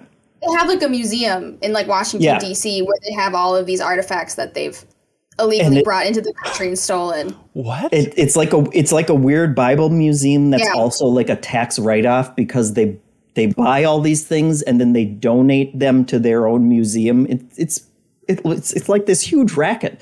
They said that they were smuggling them all into the country and they were bringing them through customs, and it was like all of these old like clay tablets and papyrus and stuff, like writings and all these things that they bought from like black markets, but they had listed them in the customs as like sample tiles. Because they were made out of clay, and like they were going to Hobby Lobby. So it was a whole big thing. I was like, hey, I didn't like this company to begin with, but this is just ridiculous. Yeah. On a similar note, what is that pink bag behind you, Jeff? It's a Puma bag. We started recording, and then I saw that was back there, and this is like our guest bedroom, and my my wife's sister has been over helping us babysit with, and I didn't realize she was that back Okay, there, that's fine. I didn't know if it was like a surprise for later, like you get a load of this with just a bunch of dirty diapers in a bag. Taylor C. submits a question on Patreon and says, I've never considered myself to be overly good at video games. I completed Last of Us Part 2 on hard mode, something I would not normally do, and I've noticed that my skills in third-person action games have significantly improved. I'm playing Horizon Zero Dawn, and I'm impressed with how well I'm adapting to the game and flowing through encounters. Congratulations, Taylor. What game got you good at games? And when did you know you were good at a certain type of game? I think I'm still waiting for that day. That's a loaded question, yeah. Yeah. It wasn't Metroid Dread. Somehow I think that made me worse at games in some ways. I don't know. Has anyone got a good one for this? The game that made you good at games? The game that was like sink or swim for me personally was playing Rainbow Six Siege. Yeah. So any kind of like competitive shooter, especially when it comes to that game, because if you get shot in the head, you know, you're down, you're out, you can't come back. There is no like revive. Right. You know, once you're out, you're out. And you can die pretty immediately, you know, because it is very accurate where it's like, if you get shot in the head, you know, you will probably die. So a lot of that for playing with my friends was just me, you know, try to shoot the other person's head before they shoot you. Right. And also don't put yourself into situations where somebody could easily shoot your head. And they can shoot through walls in that game, too. There's a lot of, like, physics-based stuff. So it's like, what am I standing next to? You know, if someone, you know, where are my angles? Where are my sight lines? Where are my corners? If you're aiming down sights, make sure you're aiming at, like, a headline. If a head's gonna pop around that corner, make sure that's where you're aiming. Like, it taught me a lot. And you, like, carried forward to other games now? Even when you're playing, like, because Resident Evil 8 or something? Well, I mean, that's like using a controller, but it definitely taught me how to better aim and click heads. That's interesting. And also just better competitive gameplay. Right. Like, don't do stupid, like, don't do stupid stuff. Don't set yourself up for failure. Like, that's not going to help anybody. Yeah, yeah. I think Click Heads would be a really good name for like an indie online shooter. So much. That is a good one. That is good. Is anybody else good at games? I think we all have this qualifier of, you know, not really good at games, but like I do have a fun memory of playing Mega Man X5 with a group of friends, and we were all being stuck on a boss and passing the controller. And I was the one that finally beat the boss after like a really long time. And I had this moment where I was like, I think I'm pretty good at these Mega Man X games. So. Congratulations. Do you want me to tell that story at your funeral, Kyle? Yeah. Please. Okay. Thank you. I will. I think OG word. Halo for me was probably because that back then I also liked Halo enough to try and play on the harder difficulty levels, which really made you think about combat a lot more. And the combat was just fun enough to actually replay that game way too much. Yeah, for sure. And then we played with the community and I actually did pretty well. That is true. So those skills stuck around. There we go. Tanner Methvin writes in and says, hey, Minimax crew, last week on Jeopardy, The Legend of Zelda was one of the answers, and I was surprised someone got it right, since in my recollection, the contestants didn't often know video game answers. I'd like to see if you have more faith in them than I do with the game called Did They Get It? I'll give you a Jeopardy clue, and you say if they got it or they don't got it. Love the show, says Tanner. Thank you, Tanner. All right, $800 clue. With flowing white hair, Geralt of Rivia is a monster slayer in this video game series based on the stories of Andrzej Sapkowski. They got that exactly one. how. I think because The Witcher is beyond It's also a book just video and games at this Yeah. point. Yeah. This is after the Netflix show very came out or before the Netflix show Unclear. came out? Okay. So they got it. Nobody even guessed it. Can I get, like, the average age of a contestant on this particular Jeopardy game? Because I feel like... Yeah. Tanner's not giving us all the data we need. Okay. Yeah. Let's say it's averaging 49. What do you think is the average Jeopardy contestant age? Let's go with that. I feel like there's some younger people on Yeah, Jeopardy I don't think nowadays. Maybe. That old. Okay. $1,000 clue here. Is there a better way to say that? I don't know. This for 1,000. In 2020, it was time to find some, quote, new horizons and build your own island paradise with this Nintendo Switch game. I think they got that one. Again, I want to just say yes because it was in the news. Everyone was like, this is what you can play when you're suffering through your pandemic. I'll say no, just because if they couldn't get Witcher. They did not get it. What? Which host Ken Jennings noted was going to make his kids mad, apparently. All right, $1,600 prompt. Referring to a false promise, the cake is a lie became a famous meme that sprang from this Valve game. There's no way they got that. If they got this one and not the other two, I'm just giving up on humanity. Blip, blip. Guy got it. And this Tanner says that the dude rang in quick with Portal. That is amazing. $800. Appropriately, the highest lance won in this classic game. Less appropriately, there were flying ostriches. I don't even know that. No shame. It's Joust, but I think they got it because that's really old. Yep, that's they an did old it. game. They did it. Also, Jesus, Tanner, you're amazing. He also has this. On another episode for $800, in the classic video game Joust, contestants were placed upon these birds. They didn't get that one, but I love that the Joust is coming up repeatedly on What is Jeopardy. this Joust game? Frickin' Joustpardy. Oh, do you know Balloon play Fight, Joust? Sarah? Yeah. It's just Balloon Fight is 100% ripoff of Joust. So Balloon Fight rules, and therefore Joust rules. Well, Black Queen, right? Or is that Killer Queen? Killer Queen. Yeah. I feel like Killer Queen has a lot of Joust DNA in there. Yep, for sure. Sarah's she's taking our word for it. It's really like, good. what is this? You're like ostriches in the sky.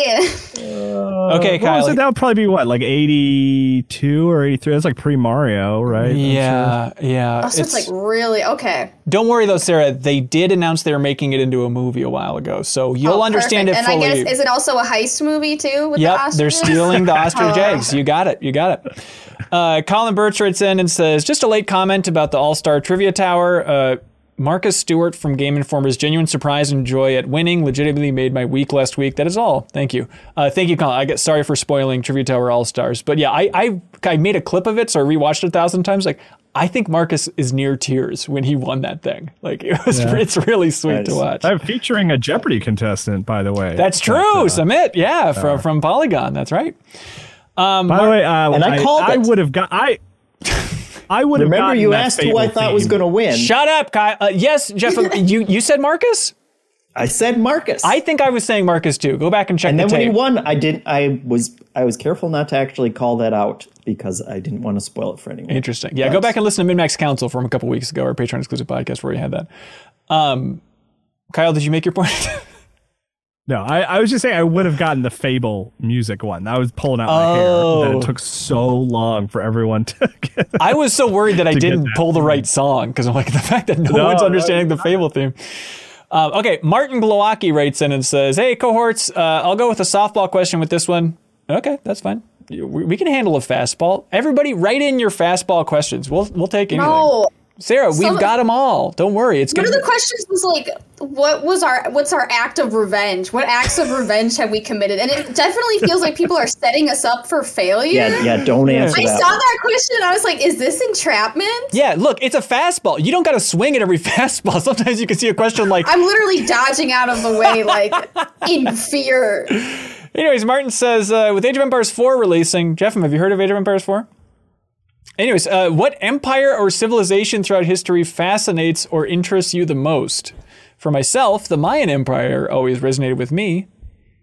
It's because you're the next successor. You're the rightful heir to the Mayan Empire, Martin. Anyways, does anybody else have a civ or empire that they like? The good ones? I'm biased. I'm I'm biased to Egypt because my aunt's an Egyptologist. What? So I'm like heavily. Everybody in my family is much cooler than me. Okay, honestly. My aunt's like been to Egypt. She's like unearthed mummies. She's got books. She's written books or she just owns Yeah, she's books? written books. Like Okay. she's like authored books. Honestly, that is the coolest thing. Is she a cool person too? She's not listening Yeah. to this. Okay. Yeah, I mean she's an Egyptologist, so you know. If you were at a dinner party and everyone's talking about their jobs, I think Egyptologist, I think that's maybe number one profession. Honestly, I would take Egyptologist over astronaut. It's a really there's a lot to say. It's a cool move. What about like famous film director? Do they have to say famous? I think that's a little blowhardy if they're adding. No, that I mean, on. if Steven Spielberg were sitting at that table. Yeah, I guess so. He's not going to say, Art I'm forger? famous film director Steven Spielberg. He's going to say, I make movies. Hey, Kyle. One time, I'm still confused about this story. I had an ex-girlfriend. Once, everybody. But she told a story about how she was dating somebody in high school, and she went to a Thanksgiving at his house in Minnesota, and Matt Damon was there. And I'm still not convinced that it was actually Matt Damon. And like, I trust this person and I like her, but there's a part of me that's like, I think that was just somebody that looked like Matt Damon. She's like, no, literally Matt Damon was at this Thanksgiving party or Thanksgiving dinner. I've got his Wikipedia page pulled up. I'm gonna Command F because I'm on a Mac for Minnesota to see if he has any ties to Minnesota. Yeah, I don't know if he was like dating a sibling How or many something. people were at this event? There's like a dinner, a Thanksgiving dinner, probably, I don't know, like 10, I don't know, something like that. Push Nevada. Is that a movie that they filmed in Minnesota? Does this help you at all?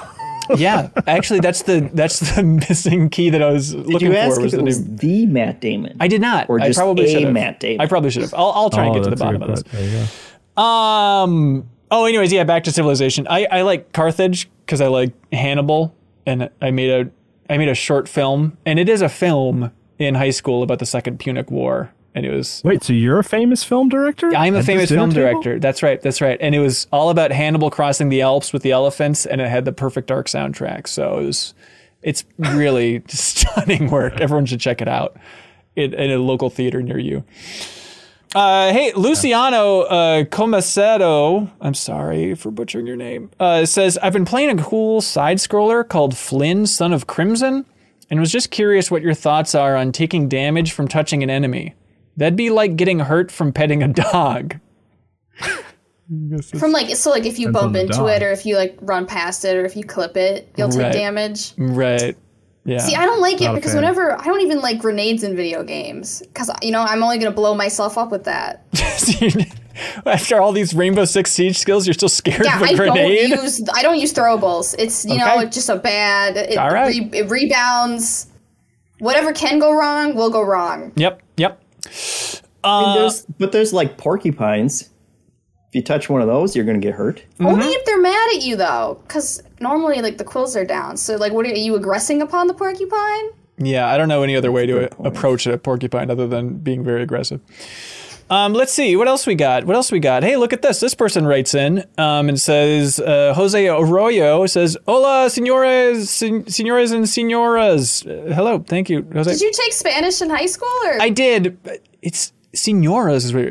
So senorita is a younger senora? Yeah. Don't ask me. I took French. Oh, okay. I Figures. took German. Jeffem, what about you? French. Ooh. Talking French. la la. Talking French. Oui. Je Oui, m'appelle bonjour. Jeff. Salut. There it is, everybody. We're launching a French podcast exclusive to Patreon. Check it out. This Anyways, is now a bilingual podcast. Jose says space is a big genre this year. What is your space game of the year? He's not wrong. So he rounded up Mass Effect Legendary Edition, Metroid Dread, Returnal, Guardians of the Galaxy. He says his is Returnal by far. It is, like, I noticed it with our Deepest Dives. Like, we've done a lot of sci-fi Deepest Dives this year. It's weird how it all is lined up with Dead Space and everything.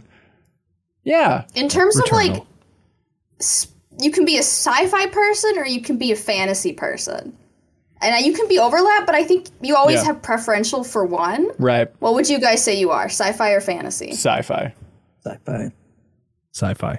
Yeah, Correct. thought so. That was actually the first test to becoming a cohort is you have to declare yourself a sci-fi person over a fantasy person. So I'm glad everybody Oh my passed that God. test. Good job, everybody. But Returnal is my answer, certainly. Ooh, Returnal okay. is still my game of the year. I really loved Returnal.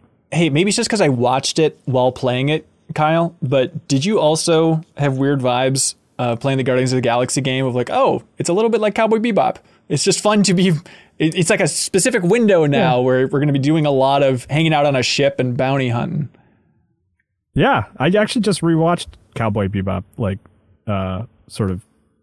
I here's my setup. I have a I have a TV in the kitchen that I watch television on while I'm doing dishes and cooking dinner, which I do a lot. That's like 90% of my time. Yeah. But I don't. So when I watch stuff on there, it's like 70% paying attention. I rewatched Cowboy Bebop that way recently. Yeah. And really holds up. Fantastic show. So good. What do you think of that trailer? I'm excited to watch that show. I don't hold any ill will towards that live action version. I want to see this new version, but I look at it and there's like a lot of Dutch angles, right? There's a lot of tilted cameras. Yeah. And I'm like, I really don't think that was a thing in the anime. I thought the shots were always pretty straight ahead. That's what I like about Cowboy Bebop is how grounded it is. I'm just generally not a fan of Dutch angles at all. Like Abrams does them a lot. Or in the Star Wars and Dutch, stuff. I've heard. That's right. His least favorite civilization. Not a fan. There's one shot in the middle of Ted Lasso season 1, because that's about where I am right now watching that show, and it's just like an obnoxious Dutch angle. Yeah, I do like it. Yeah, every once in a while it's like it's kind of veering into like a Disney Plus level of saccharine, but I'm on board for it. Like, it's a nice one to watch. Oh, wait till I get to the Christmas episode. Oh, really? It's gonna be a lot. All right. Yeah. Anyways, space is cool. Oh, and Kyle, just to follow up on that, thoughts on the Lightyear trailer, sir? I'm for it. I don't understand all the confusion about it. It's a trailer. We don't know all the context yet. Well, from the pitch, I was confused, and this seems to be like, okay, it doesn't make sense, everybody trying to get up in arms about like, this Toy Story spinoff doesn't make sense. When does it take place? How is it possible? Yeah, the only thing the other thing is, like, someone, I don't remember who it was, I'm sorry if I'm calling you out, but they were like, you're telling me that through all 4 Toy Story movies, they never talk about Galactus. It's like, it's a story. It's not about the world. It's about this very focused relationship between a toy and a child. I don't think space travel would come up. Also, hey, everybody, I know I don't want to be this guy because I take Toy Story more seriously than just about anybody on Earth, but it's like, hey, everybody, they're movies. Let them do it. Like, they basically already did it with their TV show of like Buzz Lightyear of Star Command. Like, it's just that again, everybody. It's not going to reframe the way that you watch Toy Story 1. It's fine. Yeah. And yet, yet you won't play Kingdom Hearts. No, because that's Toy Story level. And yet, Ben. Yeah, that's like saying, hey, you love chocolate cake. Now eat chocolate cake out of a toilet, Sarah. What? You don't like chocolate cake out of a toilet? What's wrong with you? They say it might be canon, so, you know, if that chocolate cake out of the toilet was canon, you need the They shoot it out of a cannon into the toilet. Is that right? My God. The thing that makes me laugh, Kyle, in that Lightyear trailer is like when they reveal Buzz Lightyear's suit as like the big thing in the back half of that trailer, and it's like, it's too close to the toy. It's like still like 3 buttons on the chest where it's like, so the toy was just 100% accurate to the spacesuit? That seems bizarre. But I'm looking forward. I feel like it's like they watched that amazing scene in Interstellar where they're trying to dock the ships, you know? Yeah. And they're like, let's do that Pixar style. I'm like, hell yeah. Honestly, like some of the shots are so cool in that trailer of him going around the sun and stuff. Like it kind of reminds me of like First Man, which is a movie that I don't think gets enough credit for just like how visceral it makes flying in space. Anyways, I want to see what their toys from that film look like. Like to have like this slightly off-kilter Buzz Lightyear toys. Do you think they will release toys, Kyle, that look like a funky version of Buzz Lightyear based on the film? Yeah. That's going to be so weird. Totally. Jeff, they're making this movie called Lightyear from It's Not Important. Hey, David We're Dobry. talking about space video games. Sorry. David Dobry writes in and says, what's the most random or obscure game you can remember from your childhood? When I was young, I remember playing Zoom Beanies because it was my mom's favorite game. What is Zoom Beanies? All right, I like this good broad one. TSUM? Is that how they're spelling it? No, like Zoom as in Zoom. Okay. Zoomy Zoom. Oh, that looks bizarre. Has anybody got a weird deep cut from their childhood? I had a My Little Pony game that I played on the PC. And you would raise your pony, you would like color its mane, and you would train it how to jump. And you would raise it, and it would go from a child to like an adolescent to like from a child to a teen to an adult. Yeah. And then at the very end of the game, you would make it to the end, and your horse would jump over the highest jumps, and then it would like ride off to this castle in the sky. Like, I kid you not. this horse like galloped into the sky to a rainbow castle, and you could never see it ever again. That's amazing. Wow. Yeah, I'm pretty sure it died, or it was like you trained it well enough that it could join the other My Little Ponies on the cloud in the sky. But like, is this just a metaphor for death? Hang on, Sarah. On New Show Plus this week, you were talking about horse girls. Yeah. And how there's this very specific type of girl that was obsessed with horses. Were you a horse girl?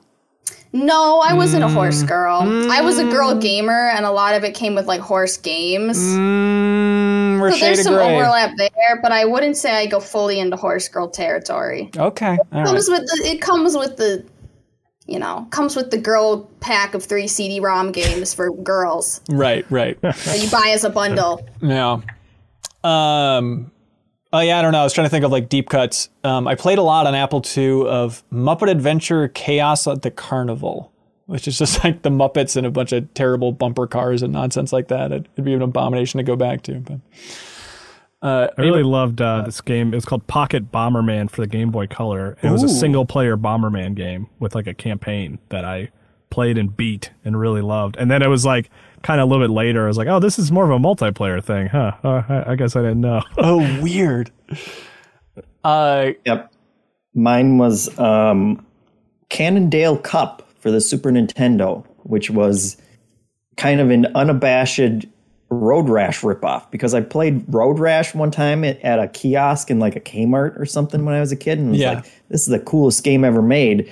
And I wanted to see, they didn't have it for Super Nintendo, but this was like the closest thing that they had. So I spent like $60 on it back in like 91 or whatever, which is probably like $1,000 today. Mm-hmm.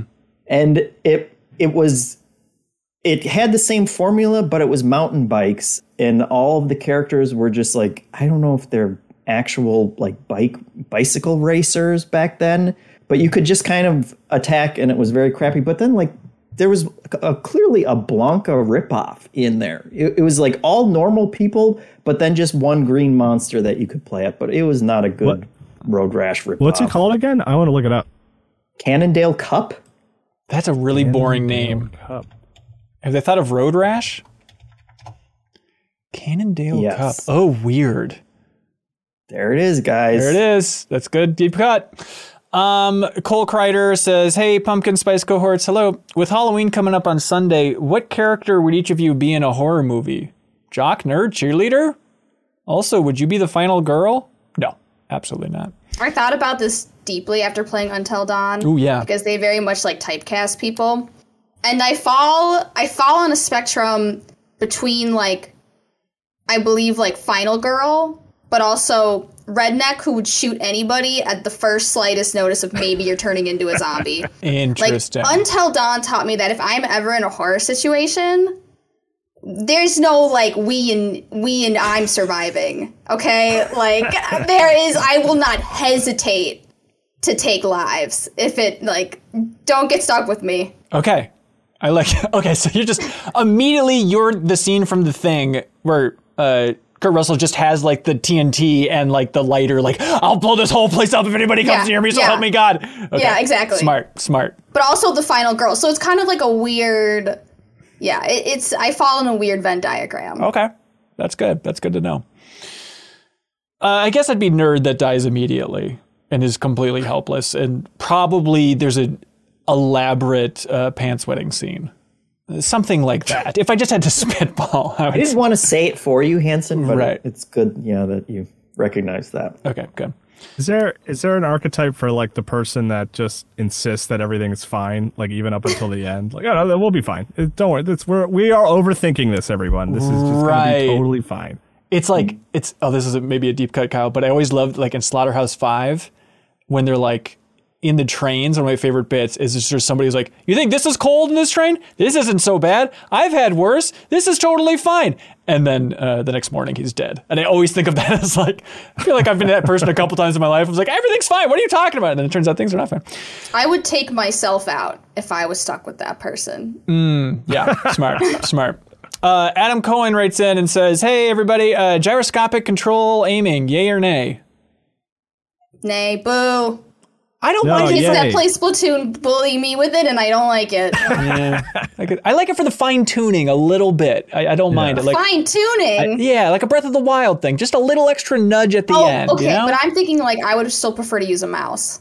Okay, well, of course, yeah, we're only human. Yeah, but I do. Yeah, if I like Breath of the Wild does really well where you engage it, right? Like it's not always on. Right. It's just like you turn it on just to kind of inch it around, and like Fortnite on Switch kind of lets you do that. Like I do like it. I think it can be done well. It's funny because we still sort of think of the Wii when we think of motion controls, but I do get these reminders often, especially playing VR in particular, where it's like motion controls are actually like really good today. Like they function really well. I don't know if they necessarily make games better, but the technology is like thousands of times better than it was when you were playing Wii Sports for the first time. Right. Know? Yeah, that's true.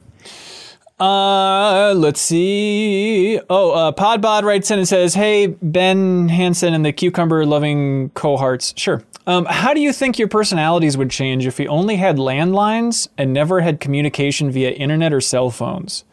If you wanted to hang out with someone, you'd have to call them up and schedule a time. You couldn't get outraged at a stranger's opinion on the web. How would your personality change, do you think?" I love this question because I think about it all the time, because what he's describing was the pre-internet world that I grew up in, and that like kids aren't even going to know from now on. Yeah, I don't even know. Who remembers? What are you talking what about? that was like?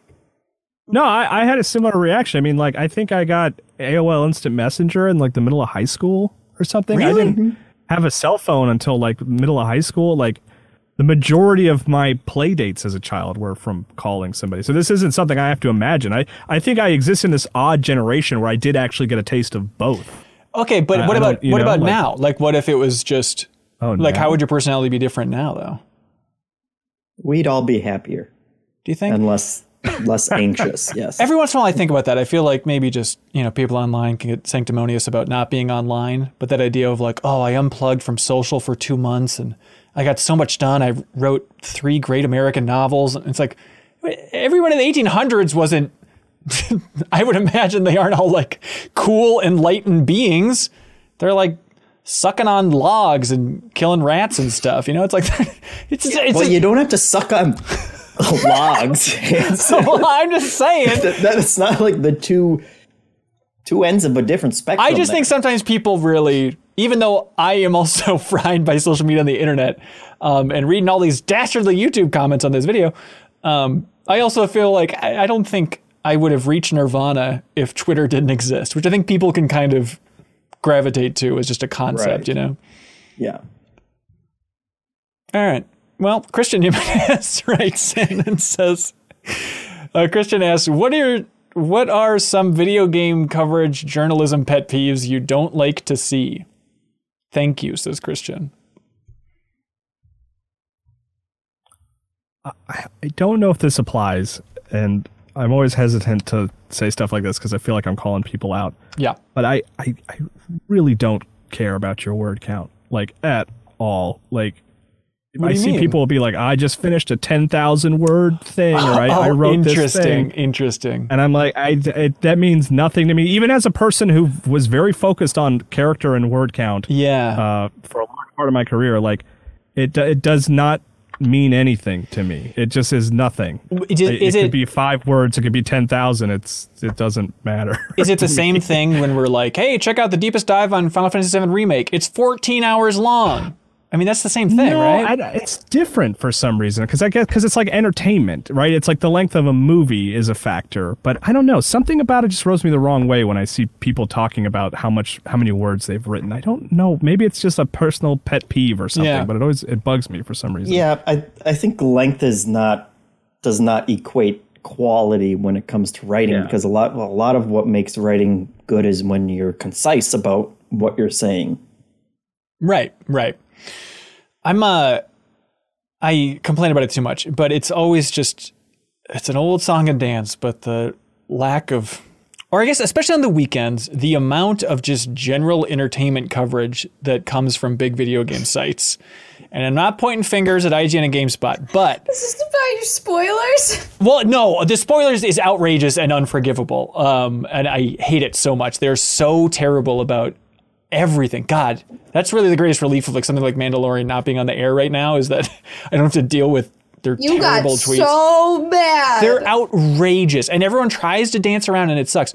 But it's more just like you go on Twitter on the weekend, and it's like GameSpot tweeting their fourth story about Alec Baldwin shooting somebody. I'm like, what? It's just like, is anything that's worth conversing over fair game? Is that just the takeaway? And I know, Sarah, as a social media expert, you say yay, but it's just, I don't know. I'm annoyed. Yay for engagement. You like, yeah, you always scream that. you like focus, right? You want if you're a video game site, stick with video games. I guess, yeah. It's just like, yeah, when we're getting if you're into a podcast about games, friends, and getting better, we don't need to discuss right the latest Marvel television show. When it's talking about rumors of like B-tier casting in the next CW show for DC, it's just like, what are we doing here, everybody? Shut up.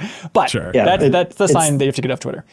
It's the endless churn. The things that annoy me are like and I may have been guilty of this myself in the past, but like the 2-sentence news stories that you can tell, especially having done it in the past myself, you can tell when the writer just does not care and they just have to write this story. Right. And it's like, I don't know why I clicked. You got me to click on it, I guess, so congratulations, but you don't care. I don't care. What the hell are we doing with our lives? And then the other story is like, it'll be like everything we know about GTA 6. And it'll be like, Rockstar has made a huge success out of the GTA series, and sooner or later they're going to announce a GTA 6, and we'll put the details here when we find it. It's like, oh, you bastards. Yeah. Isn't it nice being... And sometimes it's like, does this game have co-op? Click on it. Right. We don't know if this game has co-op yet. So, ew. Yeah. What are you doing? It's really nice being like an independent site. You don't have to deal with that crap. Honestly, can you imagine if we just had to keep a news feed rolling on like minmax.com or something, just like that grind? Oh, it's a luxury. Muffin Crumbs writes in and says, hey, Ben and Company, I'm back with another round of multimedia franchise quantity over quality. In case you forgot, this game involves me listing two That's my favorite Kingdom Hearts game, by the way. This game involves me listing two multimedia franchises. You guess which one has had more video games. All right, Kyle, which one has had more video games? Star Wars or Pokemon? Oh. You know, I'm going to go Pokemon. The answer is Star Wars, 169 to 124. And they say, get this, included in the Star Wars video games are 12 educational games such as Star Wars Jedi Math and Star Wars Jedi Reading.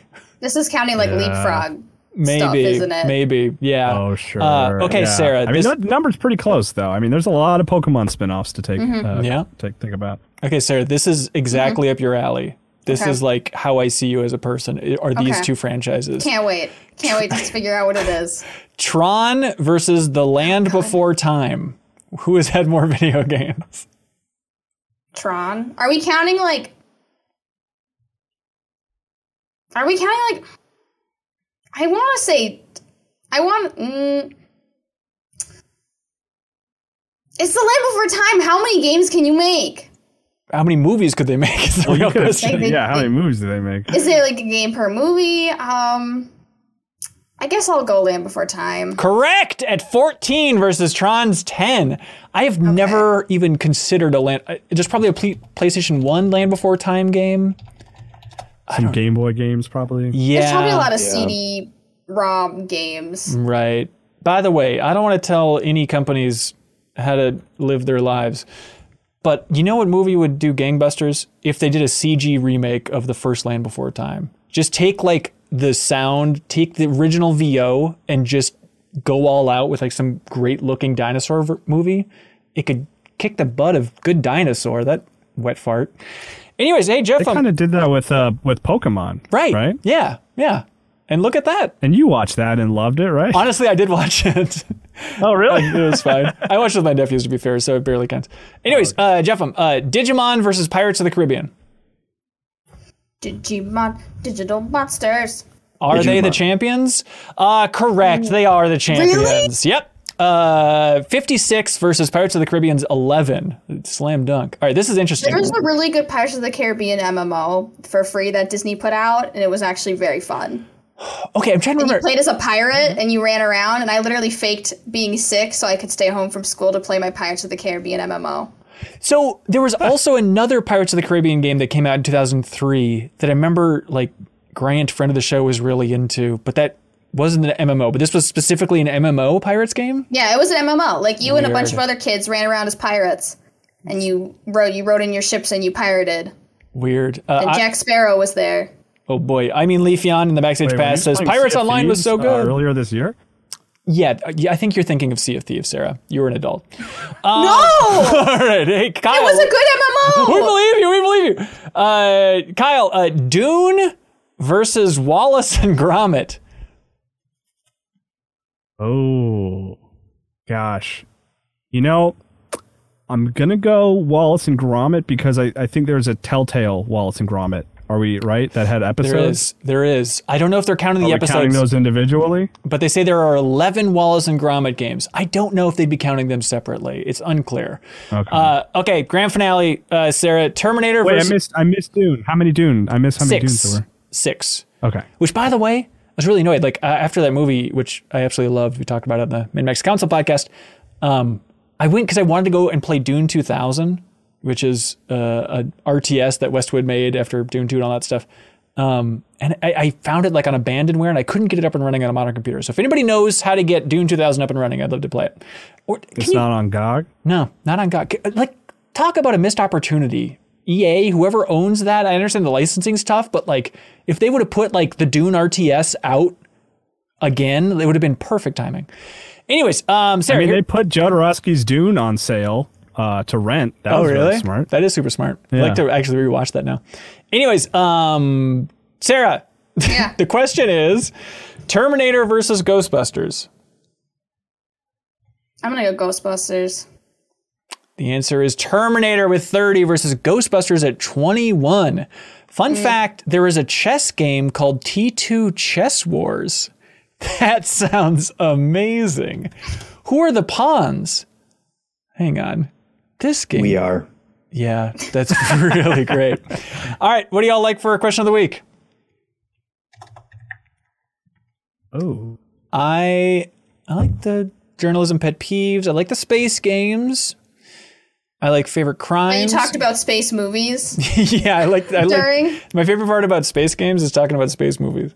Let's see, spooky games, most influential game. I think that's pretty good. I like that one actually. Most influential because that was a good chat. Yeah.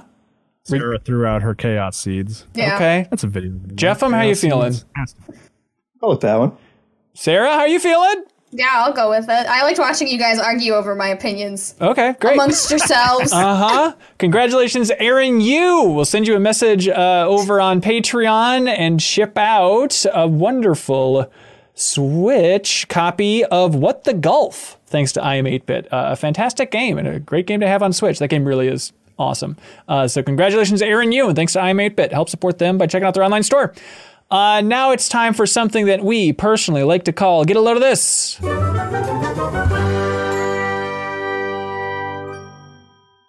Okay, Sarah, I won't make you go first because I feel like you were panicking trying to find one a little while ago. I know, I got one. I always got one. Okay, do you want to go first? In my back pocket.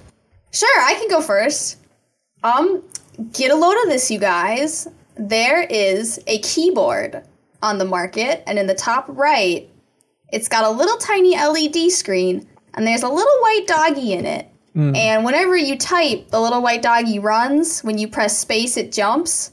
When you put caps locks on, it like barks. It's like a little pixel dog. That's fun. And when you hit control, it crouches. That's good. So it's like a Tamagotchi dog keyboard. It is. Yeah, it's like a Tamagotchi on your keyboard. That's really smart. There's a link below if anybody wants to check it out. Kyle's realizing now he's going to have to buy that. You might have to build it. I don't know if it like comes pre-made, but I definitely want it. That seems cool. Hey, get a load of this. There's a nice tweet from our boy Sakurai. He just tweeted out a picture of his cat It's a nice, good fat cat with an Among Us doll in the cat's crib or whatever it's called, cat's cradle.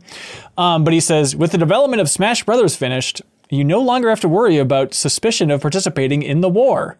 Now, even if you put out such a picture, there is no problem.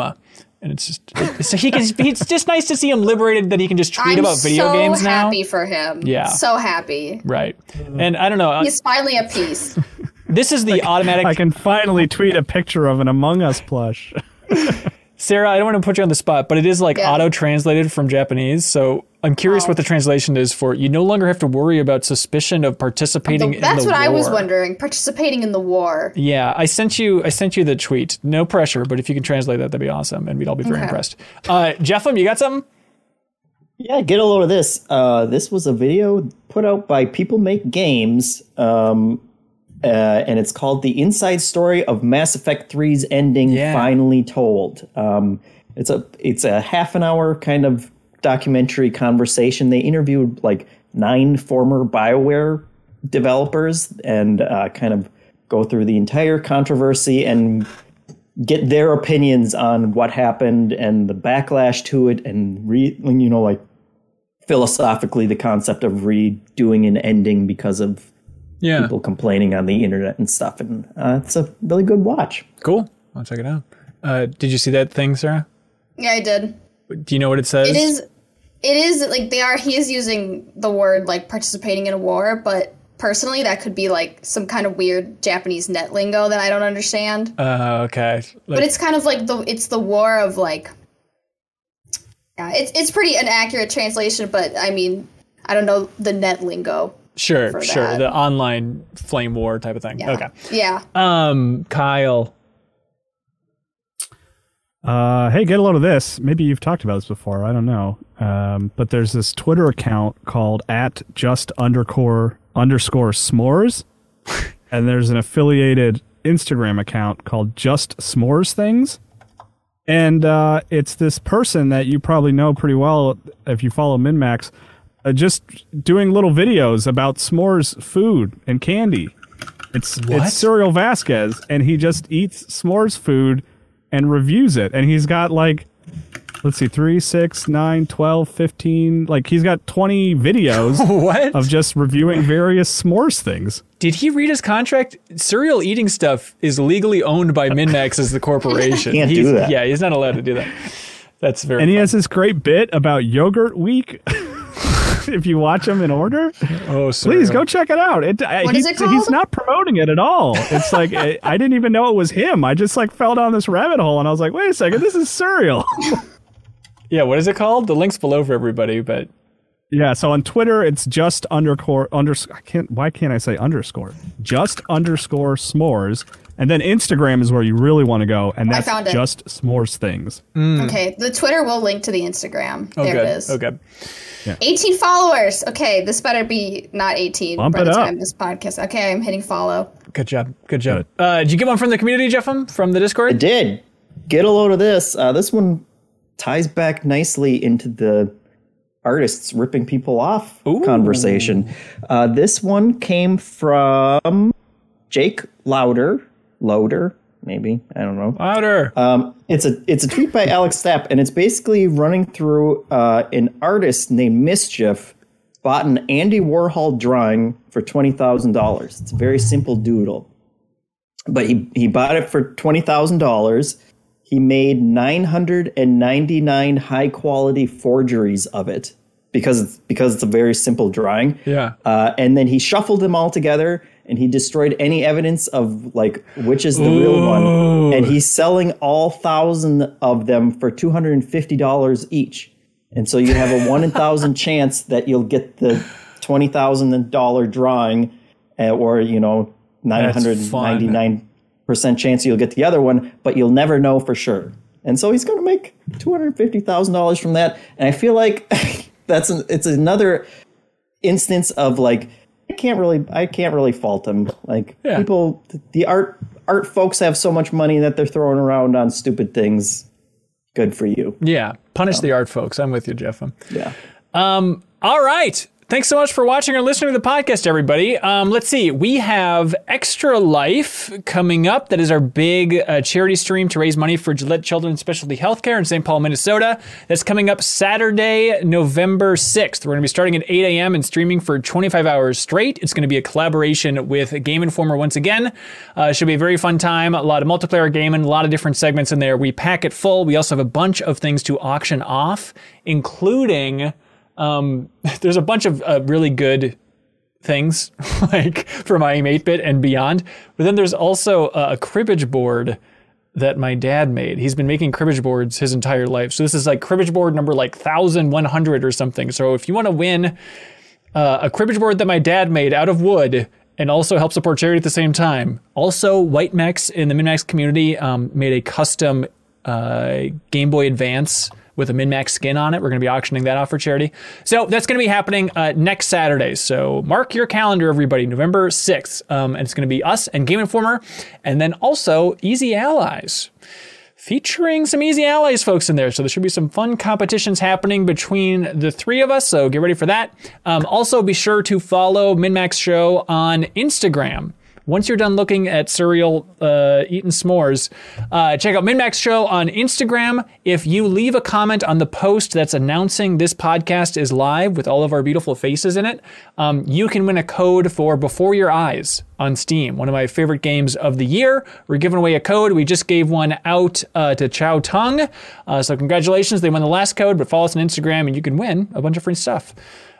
Sarah, you got stuff going on? Oh, by the way, Jeff, look alive on Slack. I sent you the list of $50 names to read at the end of the show. So look forward to that. But anyway, Sarah, do you have something to plug? Yeah, you can follow me on Twitter at SarahPods or on my Twitch page at SarahPods. We are wrapping up our month of horror. I'm currently playing Resident Evil 3, and then I'm going to start on the new Fatal Frame coming out to Switch. So very excited for that. And then I will be finally free of this horror prison that I have built for myself. Yeah, congratulations. You do know that's a port, right, of the Wii U game? Yeah. Okay. Well, because I wanted to play the Wii U one, but I just never got around to it. Yep, that's natural. Excited. That's cool. Yeah, I guess we should mention we're also going to be doing a Halloween stream here at MinMax on Thursday. If you're listening to this, give us a follow on Twitch. Myself and my old friend Ronnie, we're going to be playing Phasmophobia and maybe some other horror games along the way, so tune in live. All right. Hey, Jeff, I don't know if you know this, but we exist because of people supporting us on Patreon. As entities, we exist because of that. That's why our parents decided to create us. And you can get your name read on every episode of the podcast if you support us at the $50 tier. Also, your name in every description for every video. And it goes a little something like this, Jeff. Oh, you have the list. I don't know what you're talking about. I sent it to you on Slack. Jeff, I don't have. You don't have Slack? Do you have it on your phone? What have you done to me? Jeff, what have you done? Just guess the names, dude. We're panicking. There's dead air. The John. John? There's no John. There's no John. Ben? Is there a Ben? Benjamin. Oh my God, this is so long. Synced Up Podcast. Timmy Ty Oh No. Fixture Gaming Fixture S1. I Am 8-Bit. Zachary Pliggy. Ludwig Roque, Brian with a Y, Andrew Vala, Beaten Down Brian, PrettyGoodPrinting.com, Jawar Hello, Mark Seliga, John Higby, Mirko Arico Terreno, Connor McCabe, Drew Waranis, Dan Vallone, Steve Bamdad, Purebred Number 6, Clemens Zobel, Ted Reiser, Starkiller, Spider Dan, Spiral in Your Eyes, Preetham Yarlagata, which I always get wrong, and General Nady 99. Beautiful. Thank you so much, everybody. Be good. Have fun. Let's go.